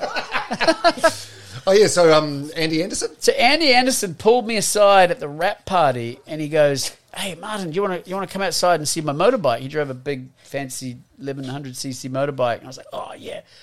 So I go out, and we're admiring the engine and the muffler, and then he just sort of says to me, he said, "Listen, I'm going to tell you something now." I was 15 at the time, so I'm going to tell you something now, and you're not going to believe me, and that's fine. I don't need you to believe me right now. But one day you're gonna remember this conversation. And he said, "You have a problem with alcohol." And You were how old at the time? I was 15. Right. And he had... Had you even started drinking at that age? Yeah, I started drinking. Yeah. I mean, there was a reason he said it. Yeah, right. And so, and of course, true to his word, I didn't believe a word he said. I thought he was out of his mind. I mean, I thought this guy was nuts. A little, I mean, what's he talking about? What made him single you out, do you think? Because I'm guessing at the age of 15 you were drinking no differently to any of your peers. Some of my peers, yeah. But I think, I mean, I was definitely displaying a like for alcohol that went beyond what he saw as just a social interaction, Right. And maybe he could see himself as a young man in you. Yeah, or even himself as an older man, those traits, and so that was the first time that it had been brought to my attention that maybe my relationship with alcohol was not a healthy one. And then you kept going for another 12 years. Oh, mate, did I ever? I mean, it fell on deaf ears. I was not even, I couldn't even begin to accept that as anything other than hogwash, It stuck with you, though, didn't it? But in hindsight, it did, yeah. But I mean, I was like, well, whatever, Andy, good on you. But there were other instances and people who also pointed out that maybe I needed to look at it. And I think the most effective one was when I was in Sydney before I left Australia to move to New York. And as I said, I was working with this woman, Annie Swan, who became a mentor of mine, really. And she also sort of said, you have everything going for you whereby you can create a really wonderful life. She said, you're talented, you're smart, you literally can have a really great life. She said, but the one thing that could interfere with that or limit the kind of life you can live is your alcohol use. And I think because I'd been working with her so intensely for a couple of years by that point, I had so much love for her, and I knew she had genuine love for me. There was such mutual respect that hit me in a way that I knew that woman would only ever say that because she truly thought it was right. And it just landed in a way, and she suggested I go with another student of hers that would come, who was studying Shakespeare, and go to a meeting. And this guy, he was an older actor, and he took me along to a meeting up at King's Cross or somewhere, and so I went along, kind of rolling my eyes, like, oh, whatever. Cynicism. Yeah, I thought I'll sort of appease Annie, you know.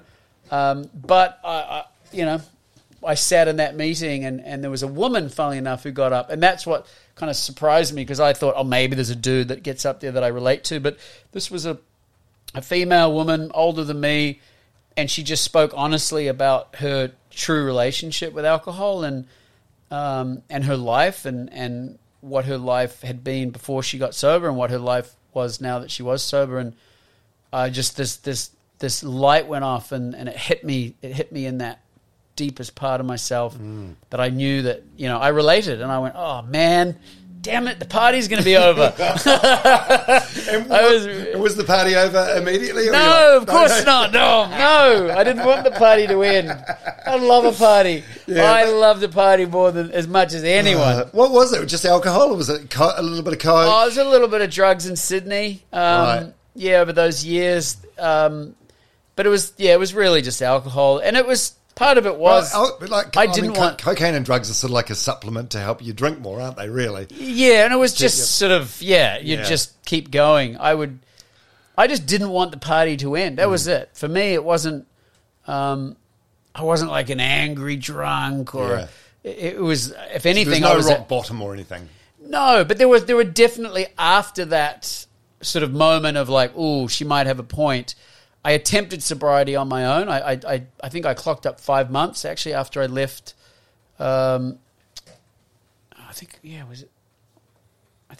Just before I left Australia. I think I did 5 months of sobriety on my own, and it was quite amazing. And even those 5 months were sort of a revelation. I'd wake up on a Saturday at like 8, instead of 11, and clear headed And I remember I went out for a walk, and there was someone was having a garage sale, and there was all this kind of cool old furniture, and I bought a couple of pieces for $10 and went home and sort of started working on it and sanding it and painting it, and kind of I got creative. I just found like instantly there was this relationship between me not drinking and how much more of myself was available to be creative or. So many more productive hours in the day. Yeah. It's funny, I've heard Bradley Cooper talk about the same thing. And just he's sober? Yeah, he's been sober for like 20-odd years. Okay, cool. Just the impact it's had on his life and career.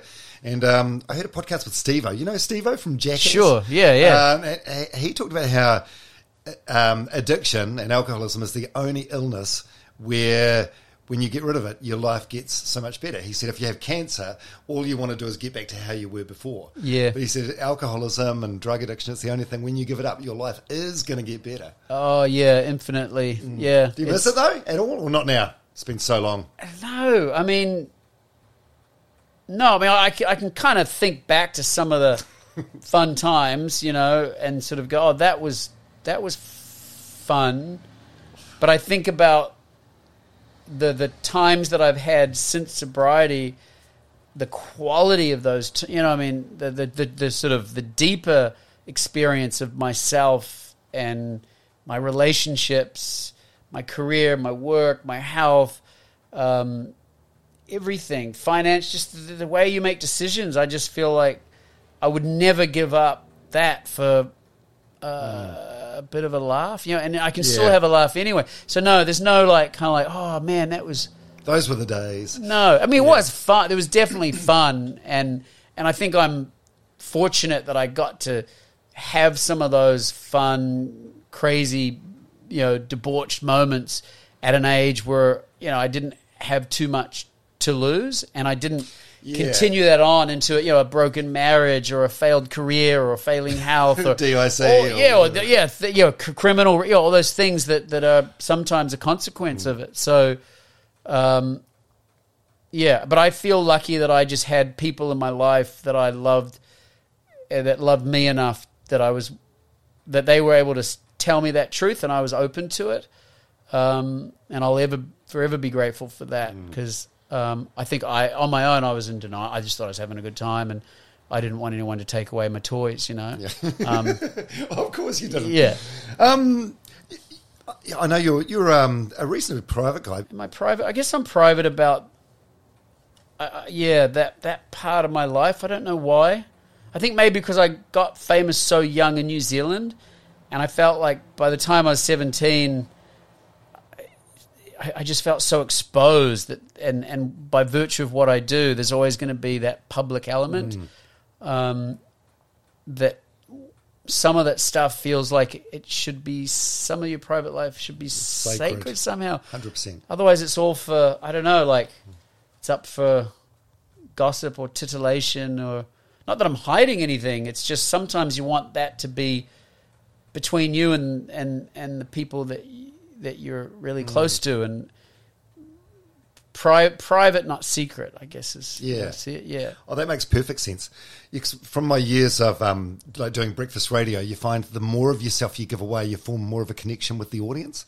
But JJ, who you met just before, we gave away so much of ourselves. You talk about your infertility struggles and things like that, and once you've given it away, you can't take it back again. Yeah, and we live in a weird time too with social media, where now it's sort of, it's rude de guerre to just unburden every aspect of your life, either through images or video or commentary or comments, or people getting into argument.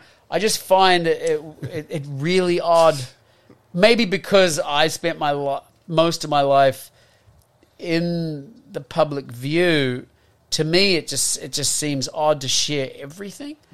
But the counterpoint is too, there's this wonderful access that we have to people. Like, one of the things I hated about being a young actor was the idea that you'd go to work, you'd put the costume on, you'd perform, you'd help create a product that hopefully people enjoyed, and then you had to go and promote it. And the way you had to promote it just felt so false, that you wear these clothes that a stylist has bought that you'd never fucking wear, and they do your hair in a way that you'd never, and then you're sort of, and it was all this sort of bullshit that I hated. I hated it with a passion. It just felt so fake. And I was like, but my job's to be real. My job is to get in front of a camera and try to pretend the camera's not there and be as real as I can about the human condition that this particular character is experiencing. And now I've got to kind of be full of shit to sell it. And I hated that so much. And I actually quite like that with social media now, there's this immediate connection to your fans where it's just you being you. And they actually want you, they'd be more interested in seeing you roll out of bed, and have a bowl of porridge and talk about what you're doing that day and be very candid and real than the sort of over-manufactured, glamorized version of yourself. Yeah, and you're very good at that. You've got like over 1 million followers on Instagram. You're back here in New Zealand working on a couple of New Zealand shows, including one that my ex-girlfriend works on, My Life is Murder. And she was telling me just how... She the one that dropped the dog off? Oh, no. This is Liz. She's... Walks. I don't know what she does. But walks around with a belt with a walkie-talkie on. It's AD. Yeah. AD. Yeah. But she talked about just how gregarious and wonderful you were on the set, and how on day one, you ask if you're allowed to film and what you're allowed to share. Yeah. You share it on social media, and for a little New Zealand production with some New Zealand on air funding, I think they would have been frothing about that. Oh, good. Well, I hope so. I mean, I felt important for me as a Kiwi. Growing up here, And most of my career obviously has been in the States since leaving Australia, but I think being from here and still being connected to the local industry and trying to support that is important, because I feel like that, as I've talked about all day today, has been a big part of my sort of journey and where I've ended up is because I've come from here, and what I learnt here and the opportunities I was given at a really young age and how I was supported. So, I'm glad. And what are you up to after this? Not this podcast specifically, but when you leave New Zealand again, are you season 6 of Season Virgin 6 River? of Virgin River? Yeah, Weren't you reluctant to do that in the beginning? You got offered Virgin River. I guess this was 5 years ago, and you were dragging your heels. Yeah. There was a version of it. It was no secret that it was derived from a romance novel, and not being one who reads romance novels or watches shows that are like that, I wasn't that aware, but I knew enough that there could be a really bad version of this. So I had some reservations about how the show would be presented and how the characters would be presented, and I felt it was imperative that, well, at least my role was the only thing I could control, felt that it had some substance to it and some depth and some believability.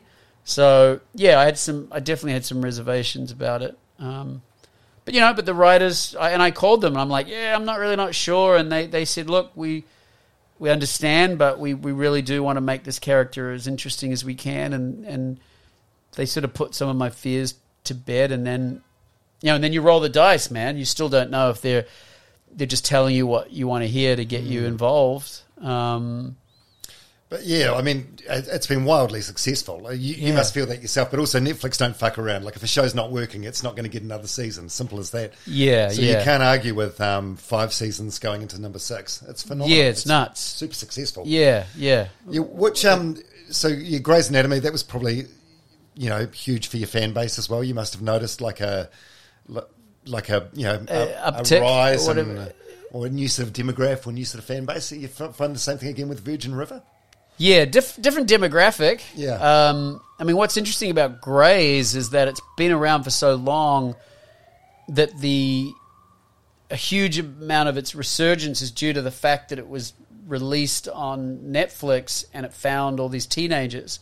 So that's part of why, I've got younger audience like that. But the audience for Virgin River, I think, skews, way older than that. But at first, I thought Virgin River was going to. I understood why, and a lot of the fan base is older women, grandmothers, and all that, and and there's a wholesome sweetness to it, and I understood its appeal. So that wasn't really a shock. But more and more was just how many younger people like the show, and dudes. Like, what's surprising to me, I don't really have them reaching out on Instagram. There's not a lot of dudes. Sliding into your DMs. No, but out and about, you'll be somewhere and you'll check into an Airbnb and the owners might be there. I'm like, oh wow, and the husband are like, oh, we love your show, man. We love watching your show, and I'm always really pleasantly surprised that it has that wider appeal because I just didn't really foresee it having quite the attraction that it does. So. Yeah. Yeah. And you never know, man. I mean, that's the thing, eh? You're always sort of rolling the dice with what the show, will end up being and if it'll do well and what that means for your life. So you're always improvising with your own life. Like now Vancouver's become this huge part of my life for could be half worse. a decade. Yeah, Vancouver's not bad. Yeah. Yeah. The money must be sensational after 5 seasons. It's getting better. Yeah. Getting better. Yeah. It's getting better. They, we're it's not Friends money yet, but no, and I don't. Well, I think given that Netflix is not a network show, it can't be syndicated in the way that those shows were and are. Yeah. Although I think part of that discrepancy is being addressed with the latest round of the union negotiations. So I think there is now a provision for sort of a residual type compensation to actors that are in shows that are proven to be of a certain level of success, but how the equation works out and how they actually quantify whether you meet a threshold and then how you get paid accordingly. I haven't understood that math yet, but I think there may be an opportunity now with the new contracts that because we don't see a cent, even though the show's wildly popular in Israel and the UK and France and Belgium and Brazil and the Netherlands and New Zealand. You don't see a cent of that. Are you like a flat rate? You're acting money and that's it? Yes, yeah, which obviously is not as good as what it It's was. not how David Hasselhoff made his money on Baywatch. No, exactly. And that's just because we're in this new era of streaming and it's a different business model. So hopefully, if the show continues to keep its appeal, then we may get something from that, though, from the international success. Yeah. God, it's been a blast sitting down with you today. You are, thanks, brother. It feels like you're in such a good place. You're so comfortable in your own skin. You know who you are. You know what you are. You're not trying to prove anything to anyone. Yeah. It seems like life's good, and it seems like life's been good for you for a long time. Thanks, man. Yeah. Life, I mean, I fundamentally have always believed that life itself is good, and I've sort of tried to orientate myself to that belief, and it has been good to me. And again, talking about the sobriety thing too, I think that was also a huge turning point too, where I think I started being good to myself in a really real sense, and able to look at myself. And I went into therapy too. There was a lot of stuff. We talked about the divorce things and a lot of these issues that I think I had growing up that unexamined were sort of fears of mine around relationships and just the classic sort of stuff that when it's hidden in the dark, and I was drinking to sort of try to avoid facing it. Yeah. And then when I stopped that, kind of ripped the Band-Aid off, and through the help of a therapist, was able to really look at some of these things that were plaguing me, that were deep down, that I was terrified to look at, and then you bring them to the light of the day, and they're most of the time they're just your feelings, your thoughts, and sometimes they're based on fear and they're not real, and to be able to sort of shed light into that part of my life, I think has allowed me to grow into the person you are today. Yeah, and accept myself and love myself and be comfortable, and sort of also realize that it's not all about you. I think I work in an industry and a particular job that can be very much all about you, and I kind of work to sort of not make that a reality, because I think there's so much more at play, and looking at the bigger picture spiritually and within a community, and sort of trying to get out of yourself more, I think helps me keep a really good perspective on it all. Yeah.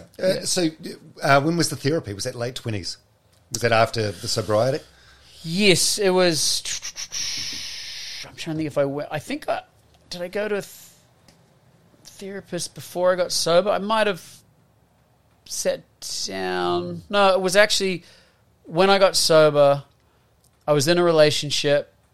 We were arguing a lot, and we both wanted it to work, but we didn't seem to be able to make it work. And she suggested that I go with her to her therapist and see if we could figure it out, which I thought was really unfair. I'm like, I don't want to go to your therapist because she's going to be on your side. And, what about why we choose my therapist or a neutral one? But anyway, I put my ego aside. I went along, and that was the sort of the start.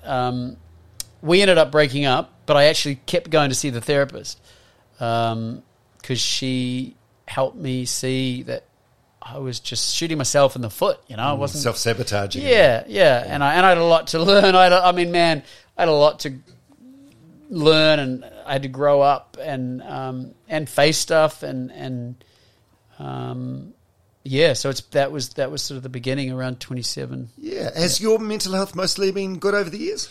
It has since then. Yeah. Yeah. Really? Yeah. Interesting. But like I said, with support, and I've struggled, I definitely have had periods where I felt I struggled with anxiety for a while and some depression, and I had to really do a lot of self work, and really examine what was going on. And was it anxiety and depression that was sort of understandable, like when you're going for 2 to 3 years without any work, or was it sort of unexplained? I think some of it was sort of existential, sort of just maybe related to that, maybe being in relationships that weren't healthy and sort of like feeling like, I got to make it work, and being in denial about them, but then sort of, and then it's easy to say, well, clearly it didn't work because she this, but it's like, well, why was I choosing that? What is it in me that is not being examined? Why I thought that was a good idea in the first place? What level of denial, and why would I think that I would? Why would I choose that for myself? If I was really taking care of myself, I'd actually make a much wiser decision. So what are the things that are operating in me that are still holding me back from actually treating myself in the best possible way? And why don't I love myself enough? So what am I holding on to? What sort of self-flagellating judgments am I carrying on? And where did they come from? And that's where therapy for me helped me go, like, maybe it was something, a parent said or did or didn't do or didn't say that I felt like should have happened or didn't. And then realizing how as a man, I'm still carrying on with sort of 7-year-old Marty's wounds, and I'm carrying that out into adult relationships and thinking they're going to be healthy. And, so there's, there's been it's a lot. It's like pulling a strand of cotton on a T-shirt. Yeah. But, and I think it always continues. I'm still challenged by some of my attitudes, in relationships today, where I'm like, oh, that's not healthy. I need to choose a healthier way of conducting myself or expressing myself. And it takes humility, because then it's, the ego gets involved, and it's hard to admit that you're wrong, and you have to grow up, but there's no way around it, right? You just got to go through it and keep learning and keep working, keep grinding. Yeah, totally. Yeah, keep trying to be better than the day before. Absolutely, yeah. You've never been married, eh? No. Do you want to get married? Would you like to get married one day? Yeah, I'll get married. Yeah. Yeah. Do you think so? Yeah. And what about so your partner at the moment? She's got kids. Yeah. Did you want your own biological kids, or you're not fussed about it? Yeah, Do you feel like that ship sailed for you, or I don't know. I think that's one of those things that I'm sort of open to see what life brings. There's that famous quote by, I think it was John Lennon: "Life's what happens when you're busy making other plans." Yeah, and sometimes I find that really true. And I'm just that stuff. Some of the big stuff in life, I have a lot of faith, and my life works really well when I find faith and I get out of the way of some of like feeling like I've got to make things happen or I've got to control things. Just like trusting in the universe. Yeah. And I've that's definitely one of those things that I've said, you know what, if it's meant to be, it's going to be meant to be. And as long as I approach whatever the situation is with the most amount of love I can for myself and the other people involved in any of those equations, then it tends to work out for the best. So we'll see. I like that. Yeah. God, you're a good man. You could be a real dick and get away with it. Why though? What for? I know. But you could. But it's like you've done the work, and you deserve the success that you're experiencing at the moment. Oh, thanks, man. And you just seem like and outside of work, you just seem like a fucking good bastard as well. Oh, thanks. Like a good dude, and it's been an absolute pleasure to sit down with you today. Thank you for being so generous with your time. Yeah, it's a pleasure, and I know this has been a long time trying to get us in the room, but I've listened to some of the work you've done, and conversely, man, I think you seem to really want to put out there. You seem to have a genuine interest in the people you talk to, and I think that's some reflection of your own curiosity about yourself and life and. Yeah, and I like that you promote. You seem to talk a bit about mental health, and you're actually interested in the true human experience, not just the story and the glitz and the glamour. And I think that's a testament to obviously who you are, and I respect that. And so I feel like coming on a show like this feels like the right thing to do. Oh, thank you. I think it's just an understanding as you get older, you realise that life for nobody is a highlights reel. No, man, yeah. It's a messy existence. And and we're all in it. We're all, dude, we're all in it. And I think that's one of the most amazing things that I've found from attending AA meetings and sitting in the room and just hearing people talk. And It could be an 80-year-old, Egyptian woman who's an immigrant talking about something going on in her life or her family or in her heart. And I realized, oh my God, we're exactly the same. And we really are. It's just the clothing or the accent or the tint of your skin or what you do for a job or who you vote for or what church you go to or whatever. But we've all got more in common than what we don't have in common. Without a doubt, without a doubt. So I think, if you can feel comfortable enough to be honest about your journey, then maybe there's one person out there, because there's been a lot of people like I've shared about today that have been honest with me, or I've gleaned something from at a young age and been inspired by or educated by. So I think it's so important that we are transparent about our experience so that someone else out there might develop some health or get inspired to do something or find the courage to do something or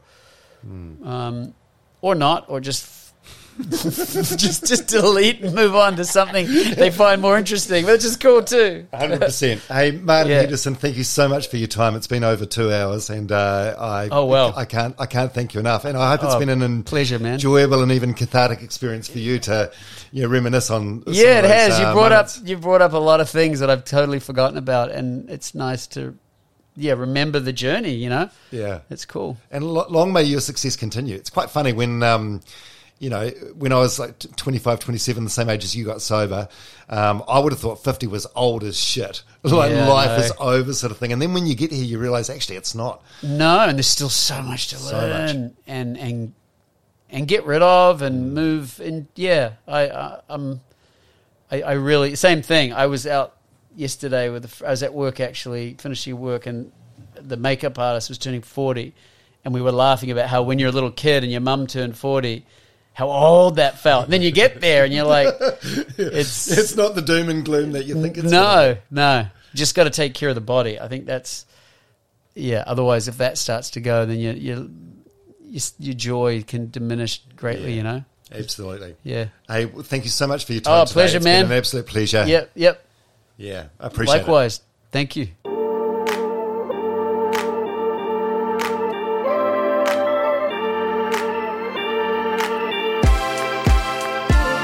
Martin Henderson on the Dom Harvey podcast.